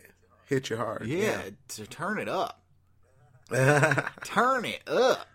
I definitely can agree with that. I mean, one song from me, I got to give a special shout out for this one. Seven Rings might be my jam for this year. It's so good. It's easy to turn back to, and it's like it's easy on the ears too. It's not a banger. No. But it's definitely one that, like, if you're like, cruising down the street in Yo 6'4", shout out to Eazy-E, you definitely you'll definitely like have that in the in your car and be like, man, this is a nice little 3-minute drive I'm about to go on. You're like, I want it, I got it. I want it. I got it. I'm like, oh yeah. And it's like empowering in a really weird way. She's like, she's like, I bought it. Thanks. I just got it. Like, you like my hair? Girl, thanks. Like, I don't know. It's just like, and also obviously not for us necessarily, right? Right. But like, I was just like, respect. I love this. Like, she does got it. She can buy it all she wants. Like, she doesn't need any help. I love that in a different way, that it's kind of like understated. And that it's like, these are a few of my favorite things, essentially. Yeah. You're like, oh, what is this? And then you're like, oh. I know, the theater nerd in me, I think that's really why I like it. The theater nerd in me is like, oh, that's from my favorite things. Yeah, I mean, but that's awesome. It kind of makes you lean in, and then you're surprised, right? Which is, I love that. I love that surprise factor. Speaking of new stuff, there's a new song, a New Year's Day song that you wanted to talk about, right? Yeah. Audience, if you remember from our New Year's episode, I said one of my favorite new bands right now is New Year's Day, who has a concert in May. I found out. Oh, nice. I know. So I gotta find myself a metalhead to go to the concert with, because that's definitely none of my friends at all. But they've come out with a new song. I've been listening to them a lot lately. My students really like their sound, which is awesome. I love it. I love introducing them to new music. But man, they've got this new song called "Shut Up" that it's like, you know what, they're like a happier version of Evanescence. Huh. Yeah, like I was listening to an Evanescence song this morning, actually, and I was like, man, you got to be in the mood for some Evanescence. You got to be like, I'm going through some things. Like I need to move my hair in front of my eye and listen to Evanescence. So you're telling me like, you woke up and you listened to like "Wake Me Up"? Yeah, you don't wake up and you don't wake up in the morning and like, wake me up inside. I can't wake up. And like, watch Jennifer Gardner take down some dummies in Daredevil. Oh my god! Yeah, no, I don't know what you're talking about, Marcus. It's actually my alarm every morning. Oh, is it it's just me? Okay, but no, but New Year's Day, man, I was actually, I took a break from Evanescence. I was making some breakfast, and I was like, oh, my Spotify was like, oh, new Year's Day song. Would you like to listen? I was like, of course. And I played it. It's called "Shut Up." Man, I love Ash, who is the lead singer for New Year's Day. She has got the voice of a demonic angel, and I love it. I love it so much. Basically what I'm saying is, I just need to find a rocker chick. If there's any rocker chicks that listen to this show. You're accepting submissions? Yeah. Check Backstage. I'll get check, all your local talent agencies for the opportunity for a date, a metalhead date with Marcus Sally. Right, we'll go watch New Year's Day and then talk about Kingdom Hearts. This is actually, the entire show today has actually just been a build up for you to ask for a date. Exactly, because you see, like, Match.com and Hinge are no longer working for me, so now I'm just gonna do podcasting platforms. Right, and I'm just gonna do podcasting platforms. That sounds good. This is really why I wanted a network, because then girls would see different aspects of me, and then they would be like, "Oh wow, he's got all these different sides." You know, he does 3 different podcasts. One of them's a D&D one, and I've got to say, like, I love it, because that's the one that wins the ladies over. Yeah, I was going to say, just disclaimer, we're totally making fun of ourselves and men in general. Right. Please. Someone out there is like, I'm really offended by their lady voices. We're not trying. Especially the chain smoker one. Oh, my God. We're laughing. We're having a good time, man. We always do, and we're going to keep having a good time. Listeners, if you've been joining us thus far, we appreciate you staying with us. I know it's a lot. We covered everything from Kingdom Hearts to global warming to the Mueller report to Ariana Grande to New Zealand to Captain Marvel to James Gunn. We've done a lot today. to my dating life. Your dating life. That's a fourth podcast in the making. I don't know that we can introduce a segment for that just yet. Christ. But stay tuned. We're coming back right after this short break, back to Inside the Everyday Artist Studio with our special guest this week. I'm so excited for this interview. It's with my good friend and actress and teacher, Campbell O'Hare. It's going to be a great interview. Marcus, I know you're so sicky. You're not going to be able to join us for the interview. But where can the people find you in the meantime? Folks at home, I'm going to see if I can do this really quick. Folks at home, you can reach me on several different podcasts like Popcorn Prattle, like Roll Initiative. Also, it's not part of the Shenanigans Inc. family, but find me on Continuum Force. It's this great sci-fi audio drama. I promise you my voice sounds a lot better on that than it does right now. You can also find me on Twitter at Mark, MARC_Leroy, LAROY. I've been sick. I've been busy trying to go to States, baby. Ow, ow. I've been too busy to go to the gym, but guess what? As soon as I knock this cold out on its ass, I am back in the gym, baby, which means more Instagram photos from me in the gym with my nerd shirts. Yes. Cannot wait to show off my nerd shirts. You got it. You're doing great. We appreciate you. I know the listeners appreciate you. Listeners, thanks for listening, and stay tuned. We'll be right back after this short break with Inside the Everyday Artist Studio with Campbell O'Hare. Thanks. Usually whenever people start talking about doing a remake of Lord of the look, Rings, here's the point that I'm trying to make here, okay?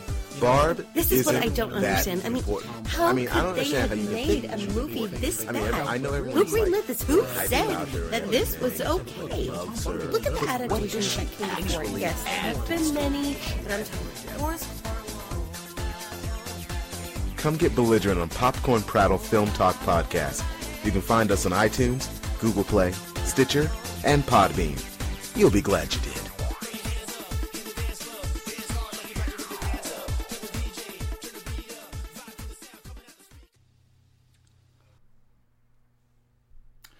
This week on Inside the Everyday Artist Studio, we have with us Campbell O'Hare. Campbell is a member of the Wilma Theater's Hot House Acting Company. She is an artistic associate of On the Rocks, a queer millennial theater collective that produces late-night, BYOB fringe disaster theater, and she's a teaching artist through the Wilmagination program, currently teaching at the Science Leadership Academy in Philadelphia. Campbell graduated from the University of the Arts and holds the 2015 Barrymore Award for an outstanding supporting performance in a play for her work in the Wilma's production of Rapture, Blister, Burn. Offstage, she makes tiny creatures out of clay, reads horror novels with her cat Dusty Rose, blindly submits to shit on backstage, and fights off occasional bouts of depression by cleaning the house while watching Sex and the City reruns. Campbell, it's great to have you here on the show. Welcome. Hello. Thanks, Mitchell.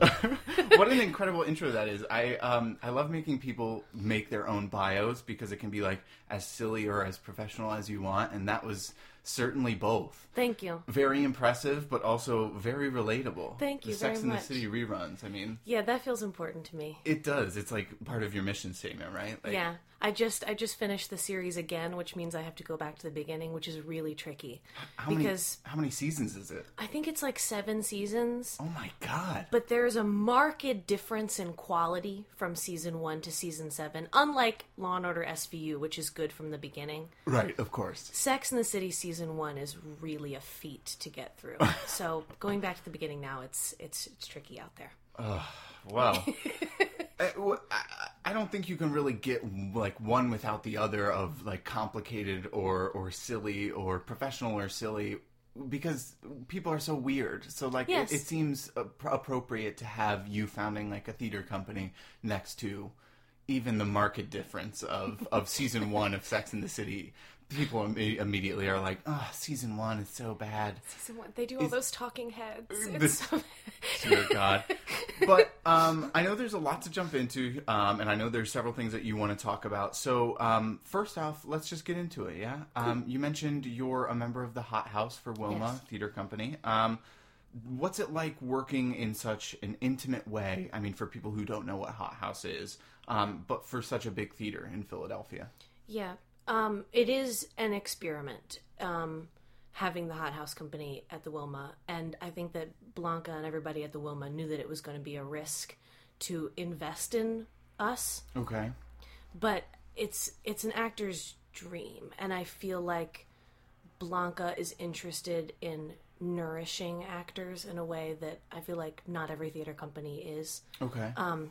She invests a lot of time and money in us and lets us work on things for a really long period of time. That's nice. Yeah, it's really luxurious, and also it's a dangerous model in a way because it's rough out there for mid-sized regional theater. Yeah. And so for her to we're now in our 4th year, and pay us for our time and let us work on things for the length of time that she feels like projects deserve, it is risky. But it is just amazing the difference that we feel. Like in our the last production I did at the Wilma was Mr. Burns. And what we feel when we're all on stage together after working together for 4 years, just the emotional depth we have just based on our knowledge of each other. Oh gosh, I just think it makes the work a lot richer and the experience a lot deeper. And so, yeah, I'm grateful for this investment in us. Certainly. I mean, and so it sounds like it's kind of, I mean, I'm trying to break it down to get, us all on the same page. Yeah. It's like, it seems like you guys are like the rotating kind of core company. Yeah. Do people come and go as they... Yeah. Okay. So there's like a little bit of flexibility, mostly like you're committed to it while you're committed to it. And then does she tap you guys specifically for productions as you go throughout? Yeah. She asked, there's a core of us, I'm not sure exactly how many. It's in the 12 to 15 people range. And so she asked this core group of us 4 years ago to be a part of this company. And then since then, depending on the needs of the season and people's availability, she likes to first cast out of the company, and then she'll bring other folks in based on the needs of the show. And so, like for Romeo and Juliet just recently, she brought in Sully Holem, who is an extraordinary local actress. And then since then, Blanca was just so moved by Sully's work that she asked her to be like an artistic associate, like not quite core company, but she sees actors who work really well with us and have the Wilma's kind of aesthetic, and brings people in. And so, like Lindsay Smiling, one season did every show at the Wilma, and so far I've done one show a year, and so it just depends on the needs of the show, the season. But it is a kind of job like a gentle sense of job security that I feel like is rare. And you guys see each other during like the year. Do you have like a meeting or something every week or every month? We meet 3 Mondays out of every month. On Mondays we work from 10 to 3, and we do Trajopolis training for the first 2 hours of the day, which we've been doing for years and years. And so what's that? It is this intense Greek training, like system. Ritual. It's more a ritual. Okay. Yeah.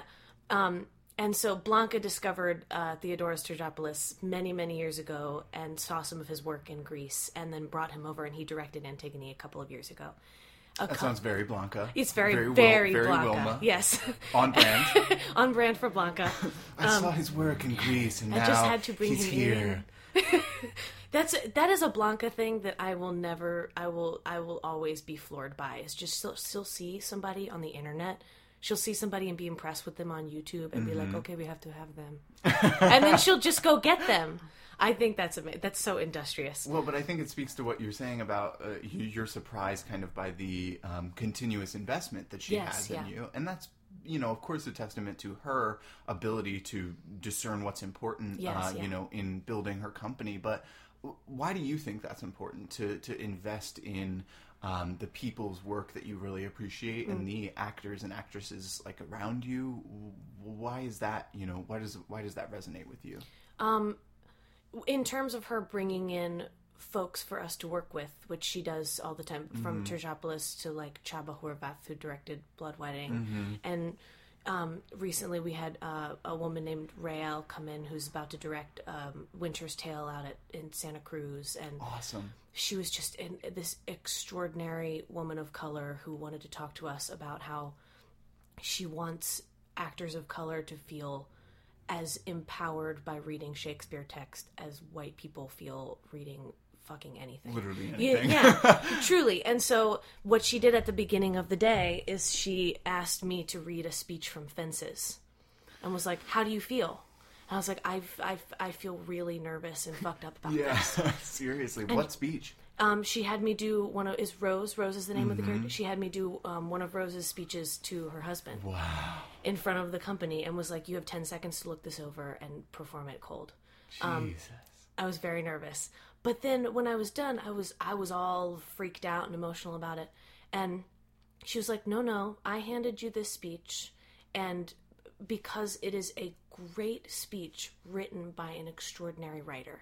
It's great writing. And the reason why you feel weird is because it wasn't written for you. But that's how people of color feel reading All the time. all the time.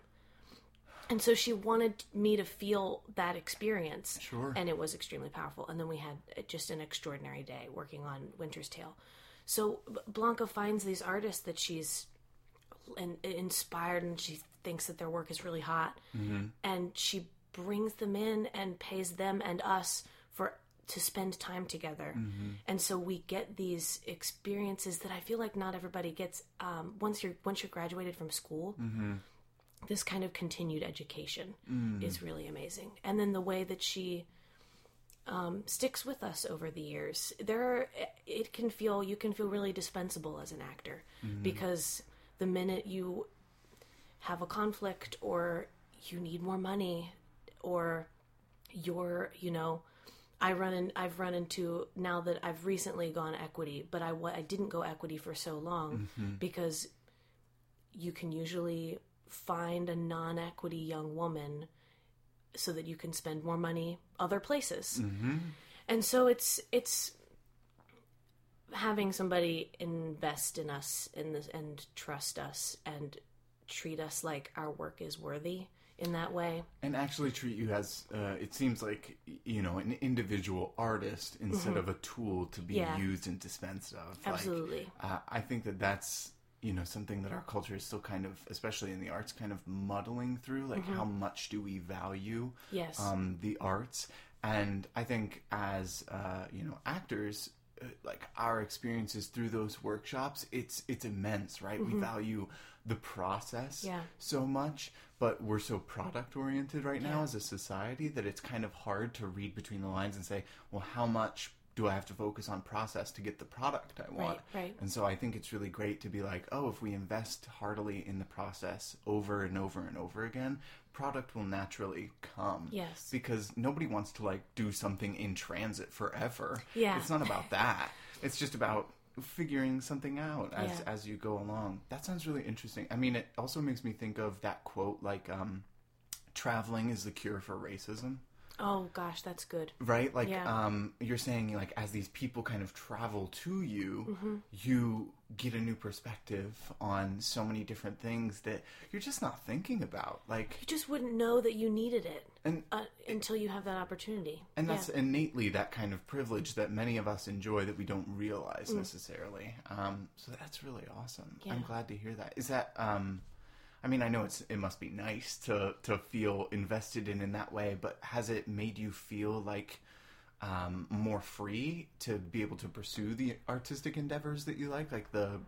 You're the artistic associate of this queer millennial theater company. Yes. Has it opened you up to be like, that's okay, because I have Hot House 3 Mondays in a month. I can do this. I can get there. Yes, and Hot House we do stuff that is really hard and vulnerable all the time, just every week.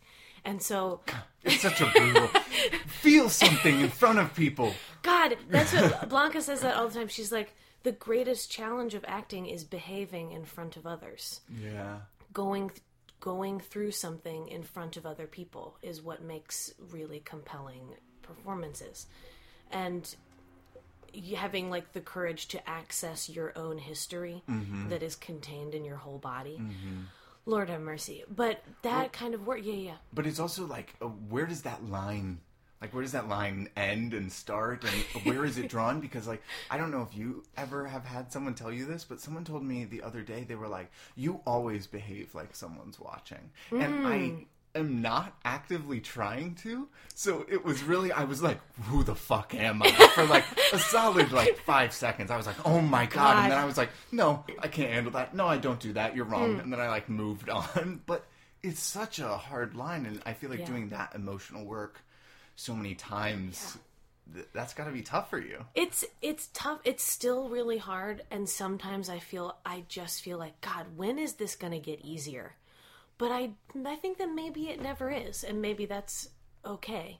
That's just the constant challenge, is that when we're all sitting in a room together, working on text and like, I don't know, rolling on the floor and doing like weird shit and like feeling stuff, and I'm still sometimes 4 years in, and also 4 years of college of moaning later, I'm still like looking out of the corner of my eye being like, am I doing this right? Like, who's watching?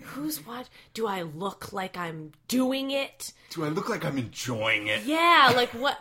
I still sometimes have no idea, but I feel like it's worth it to sometimes feel that freedom of like just transcending that fucking moment. Yeah. And just being like, wow, I am going. And I'm like going through something. Bye. And knowing that you can access that moment. Can't live in it all the time. No, of course not. But that's a hard distinction. It's a hard distinction to learn, I think, especially for young actors and people that I've definitely noticed this in my recent transition to like the corporate kind of world, is that like I can access maybe like 50% of my like emotional or like I don't know, artistic background, and they're like, who are you? Like, is he born with it? Like, maybe it's Maybelline. And I'm like, no, it's my college training as an actor. But that's a really like weird thing, and especially I want to get now to like you going through the Wilma to start teaching at the Science Leadership Academy. How has that been for you in accessing with people that maybe are not geared towards the arts naturally? People that aren't like, oh yes, I want to roll on the floor for like 6 hours. Like people that are like, what? Like, I just want to add numbers and like science and like memorize things.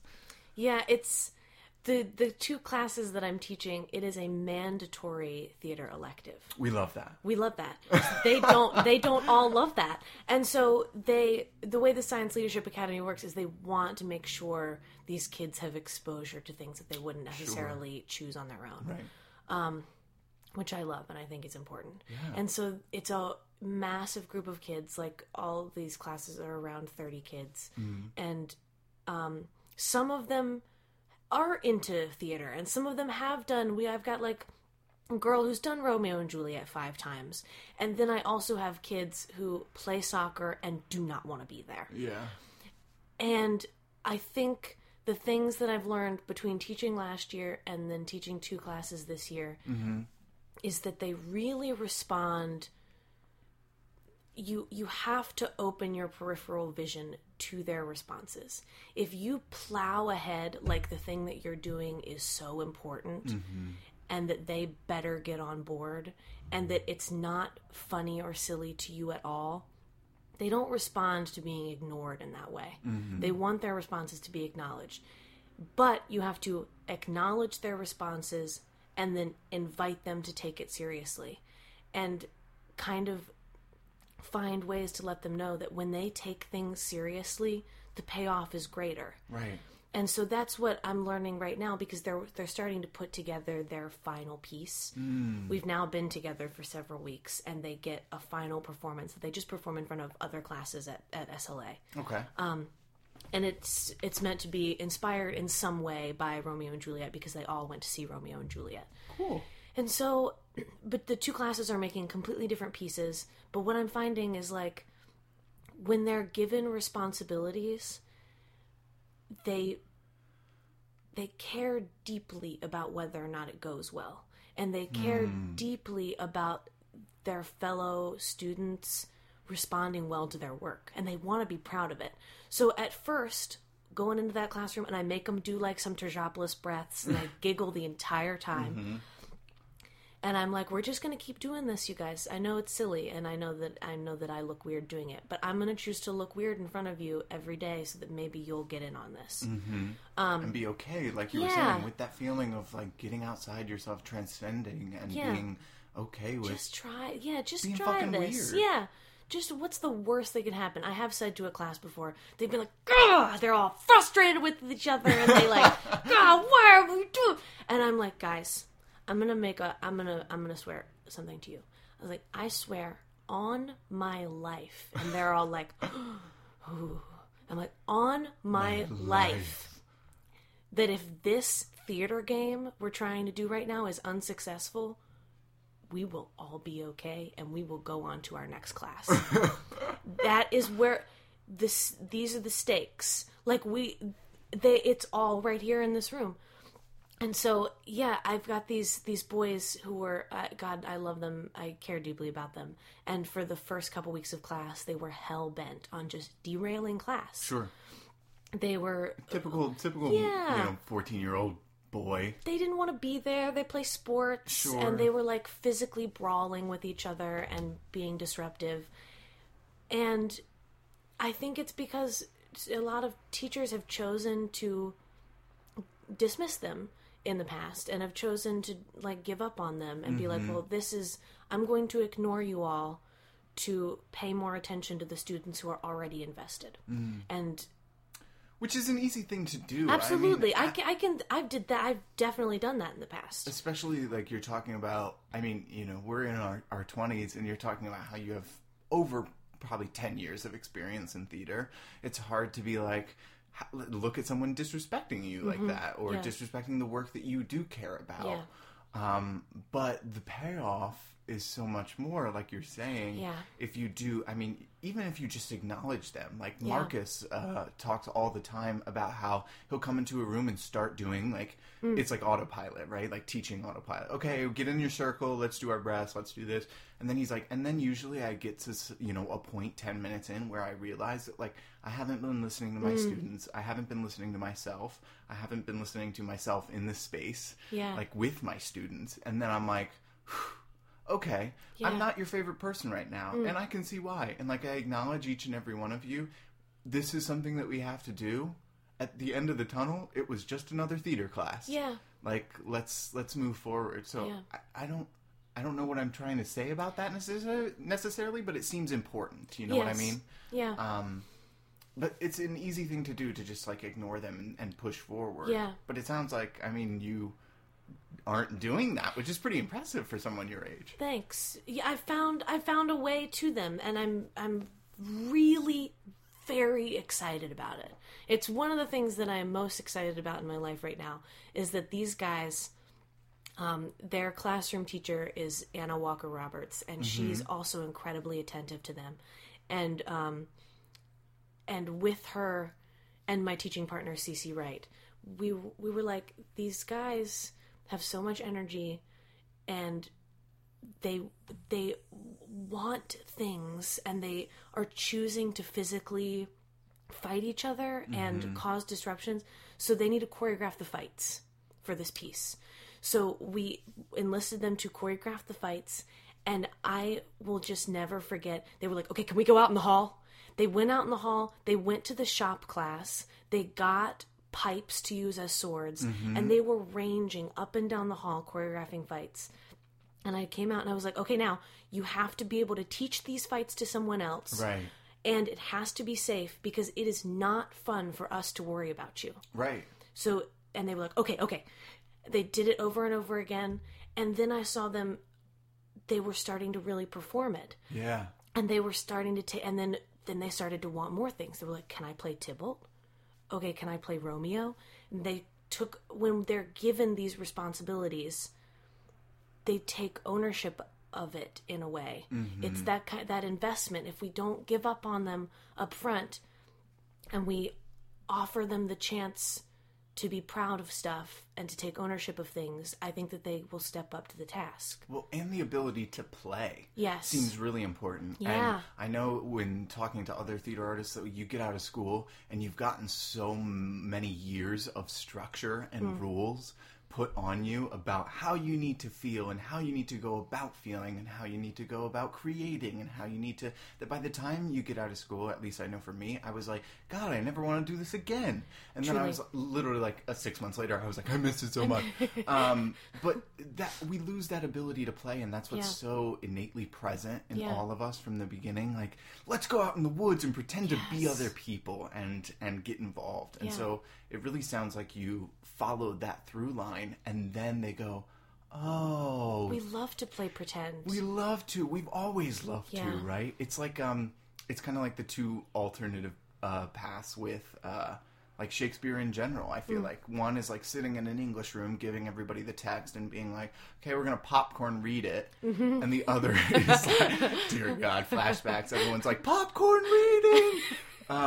Count ahead so you can plan for your passage. Mitchell, you don't know your paragraph. What? Yeah, I'm sorry. Yeah, fucking. Why was it called popcorn reading? Is it supposed to be because it's brief? I guess. Because it's like popping around the room. And popping around the room, and was that the one where you can't fall asleep at your desk because you could get called on at any moment? Was that popcorn reading? I think so, but I think that was bullshit now that I'm thinking of it. Like, what? You don't get to, like, I don't look at popcorn and I'm like, now this seed is gonna pop and you have to pop now. Pop now! Pop now! And perform. And perform. Stand up. Did this ever happen to you? You were in class and, like, the teacher knew that you were a performer, and so whenever someone was like, "Oh, what light through yonder window," she was like, "Okay, just Mitchell, pick it up," or whatever. I fucking hated that. It was I the had worst. to do that, not for, I hadn't gotten into theater yet when we were reading Romeo and Juliet, but I was starting to get into theater when we read As I Lay Dying by William Faulkner, and so my English teacher had me like read a massive passage. What's the mom's or the dead lady in that? I think her name is Addie or something. I have no clue. Like a really messed up big passage from As I Lay Dying by William Faulkner. Read it in a class and then to another class that I Something you wasn't should definitely in. like read by yourself. That like, was a at bummer. night. Yeah, I got real into it though. I was like, yeah, this is my chance to shout in class. Okay, we were talking about the two different ways to approach Shakespeare Yes, and theater. No, but that was good. That was Okay, yeah, it's worth it. yeah. I feel cleansed. Yes, I had forgotten about that memory. This is good. This is good. I think I'm gonna forget about it for a long time now. I'm gonna like archive that. Archive that. But it really is those two different approaches, and it sounds like you're really listening to your students and acknowledging them, and you're really getting the payoff from that and that investment, that engagement from those kids. I mean, they're not young adults at that really vulnerable age, and I feel like it's actually when the popcorn approach happens, you shut that entire generation off from theater, and from live performance, and from seeking it out. You know? Yeah. Thanks. Yeah. Yes, I'm learning a lot from them. I'm learning a lot from the way that they respond to things. Yeah. They crave being taken seriously, and I think sometimes the way that they get over the disappointment of not being taken seriously is by acting a fool. Yeah. They like go the roundabout way. I've said that a lot recently when I'm working on directing them in this piece. I'm like, okay, do what you just did again. And instead of being like, stop laughing, stop messing around, like, okay, try it again and take yourself seriously. Yeah. And it's just very exciting to watch them. It's just very exciting to watch them start to reveal their own potential. Yeah, and I bet that's, I think you touch on something that's really important for teachers in general to remember, and us as we go through life. I think it's easy to block, the learning part of ourselves off. Like, I already did that for 22 years or whatever. I have nothing left to learn. I'm at the level that I'm at, and I graduated school, and I did X, Y, and Z, and I feel like the thing that most teachers forget that do want to be like, hey, take this seriously and stop disrespecting me. It's because they've shut themselves off from being able to learn from their students, and they only expect their students to learn from them, which I think is a really important distinction moving forward. I think so too, because these kids are not, they're not the way we were when we were kids. No. So we have to observe them, and we have to listen to them, because they need different things. Yeah. And they're growing up. I know you grew up like in Virginia as well. Mm-hmm. Yeah, and just Virginia schools are completely different from Oh my God. Philadelphia Center City schools. It's just completely different. Yeah. Truly. Well, I mean, it sounds like from the outside looking in, it seems like you are, I'm saying seems, but I mean, you're a very successful young woman, young artist, actress. Outside looking in, it looks really awesome. I know I'm jealous. I admire the hell out of you. I respect the hell out of you. And your career and all that you've done and all that you're doing.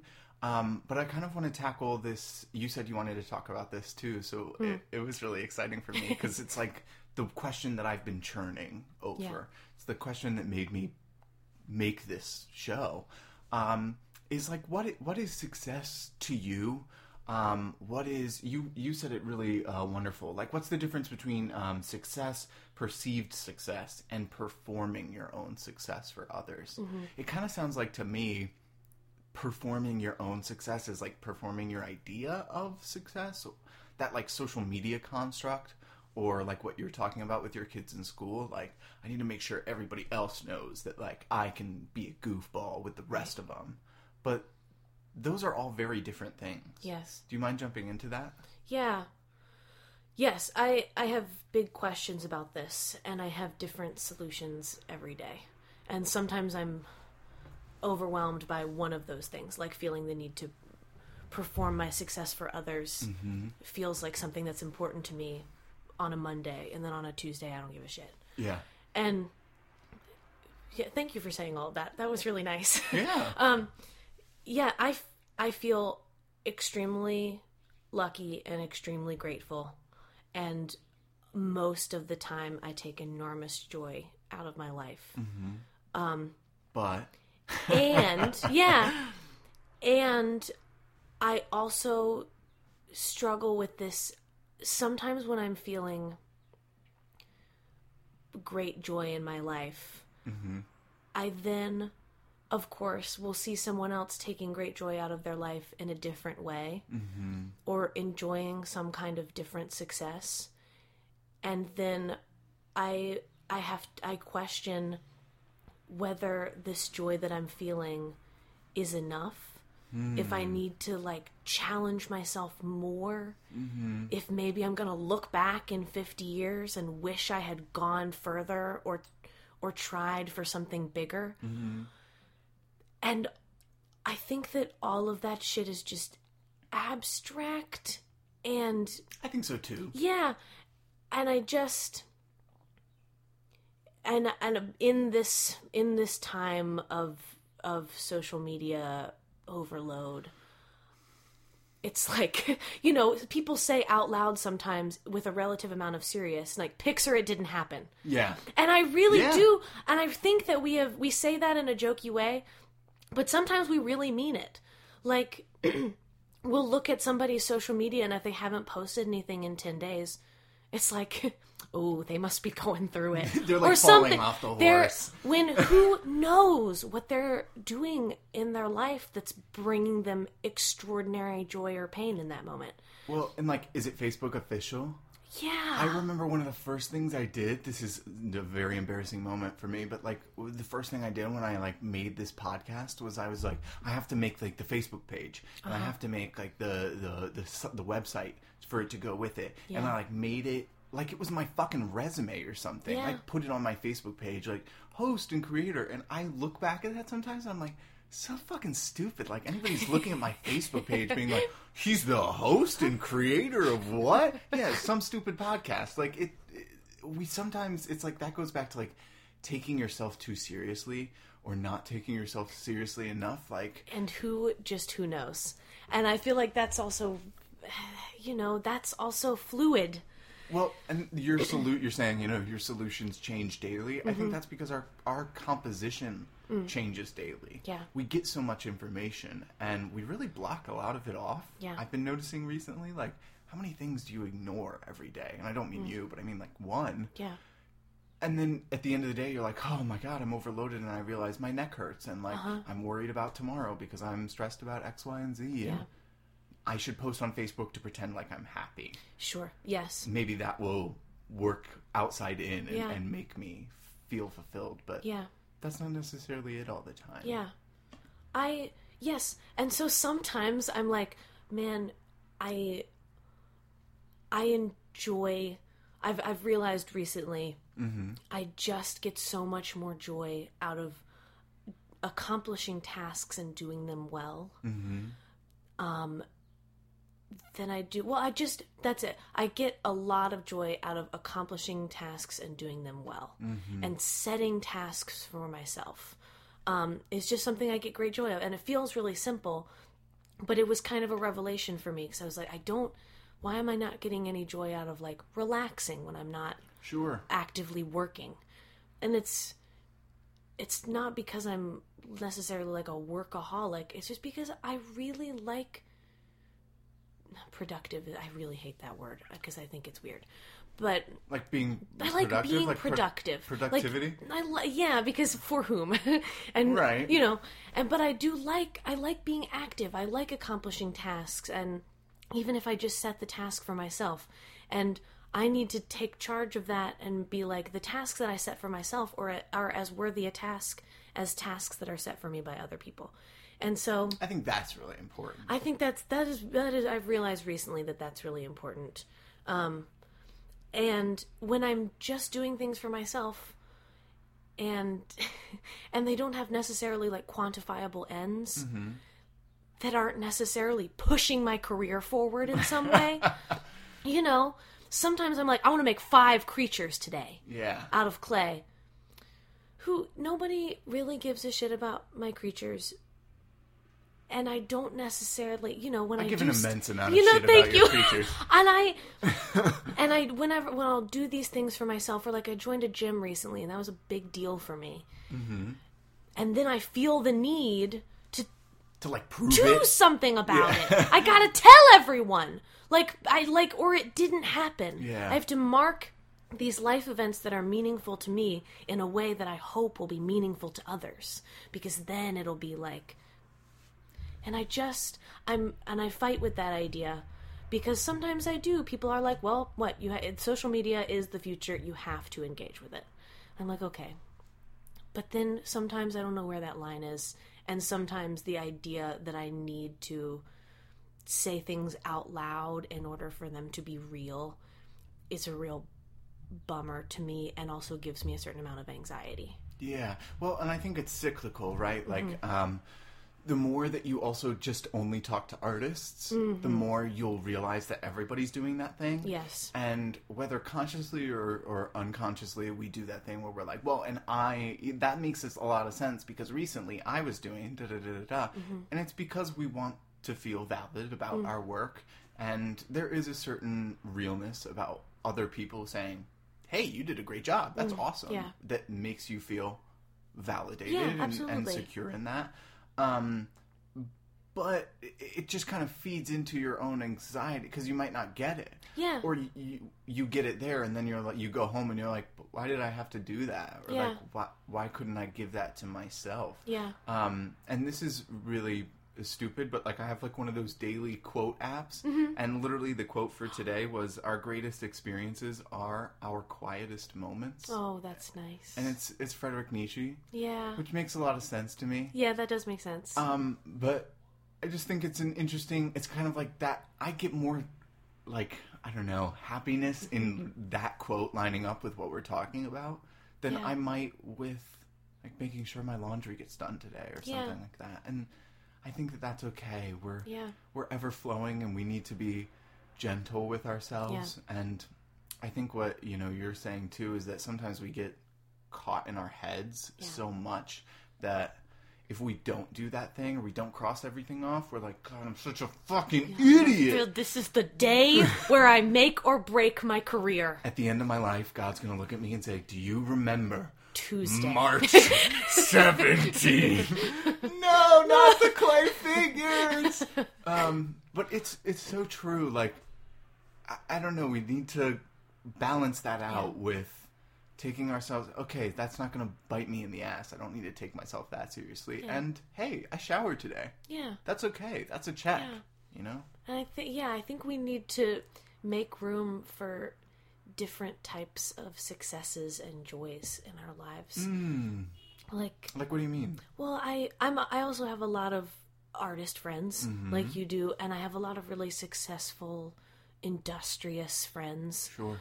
And yeah, I find myself sometimes on a day where I'm feeling great, then suddenly I look at what someone else is doing, and suddenly I feel like poop. I felt great 5 minutes ago. Yeah. Like, I made 3 clay figures, I'm watching Sex and the City. I know what, and I feel like our successes when we're on a career path, we feel the need for them to be really quantifiable and to be marked steps. Yes. And I love getting a job. I am thrilled with booking a job. That is really exciting to me. Of course. It's also really exciting to me making steps in therapy. And it's also really exciting to me when in my relationship, my partner and I get to a new level of communication. Yeah. And I think that, you know, private, quiet moments, like you said a minute ago, it's hard to let those be as meaningful to us. I'm going to tell like a little baby story. Of course. Because it rocked my whole world yesterday. Please do.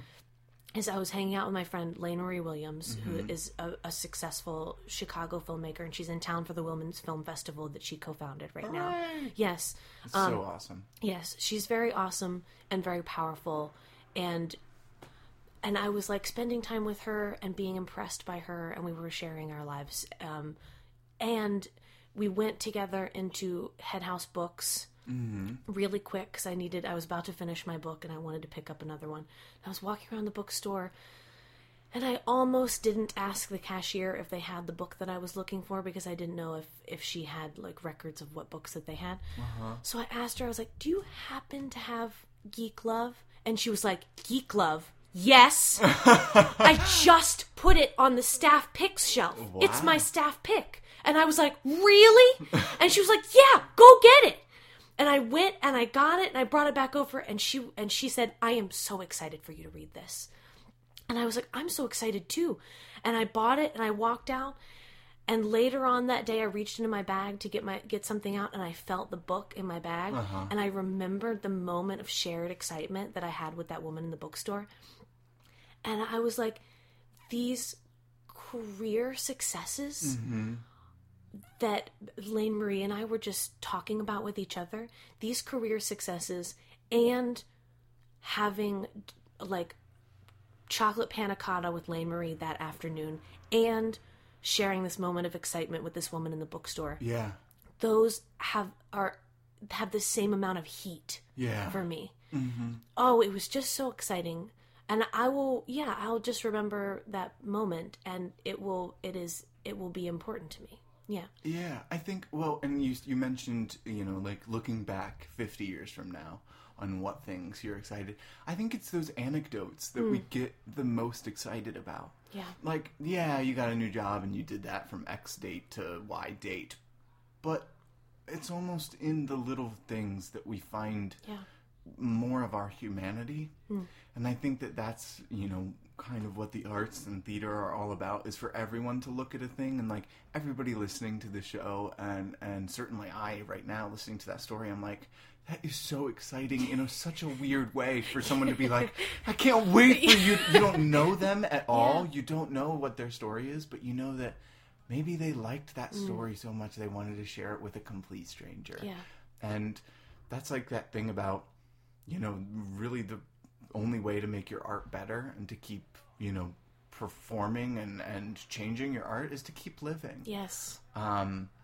there isn't really a solution, and that's kind of the best part. Yes, we have to have lives in order to have art to make about life. Mm-hmm. And we have to have those little moments. Otherwise, what's it all for? Mm-hmm. Well, Campbell, this was awesome. It was truly like my pleasure to be able to have you on the show today. Thank you for your time, for your insight, for your talent. I know all my listeners will love the shit out of you and this interview, so if they love you so much they just can't stay away, where are people going to be able to find you? I do have a website. So official. With all my acting news and stuff on it. And it's my name, CampbellO'Hare.com. We love that. Yes, Campbell like the soup, O'Hare with no apostrophe. Possibilities. That's, oh my gosh, is that was the Campbell thing? Good possibilities. Okay, I have a little mini story while we're talking about this. It's the stupidest story. I was working in a restaurant a couple months ago, right? And someone came up and said something. They were like, "Do you have soup?" And I was like, "Yeah, we do have a soup." And I like pointed it out on the menu. And then they were like, "Okay, cool, thanks." And they left.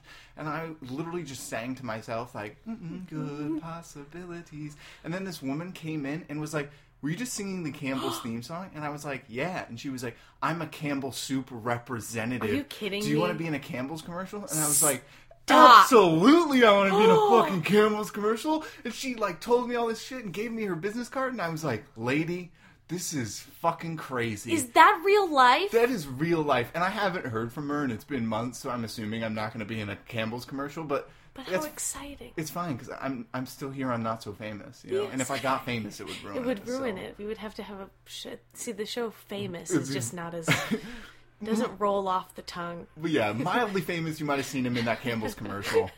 Just doesn't Gently famous. Yeah, softly famous. Awesome. Is there anywhere else people can find you? Just the website?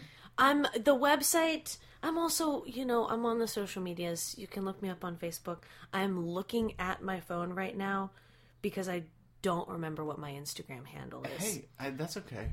But it is Red-Handed Jill 14. Wow. If you wanted to go on For Instagram. Cat videos and Dusty all. makes a lot of appearances. Yeah. She's certainly the star of that. Yeah, she's a beauty.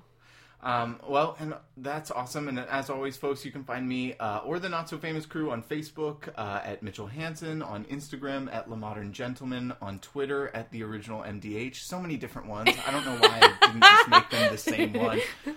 Or on Instagram and Twitter at Not So Famous Pod 1. Thanks for joining us, folks, on Inside the Everyday Artist Studio. Thank you so much, Campbell. Thank you so much, Mitchell. Yeah, of course. This is great.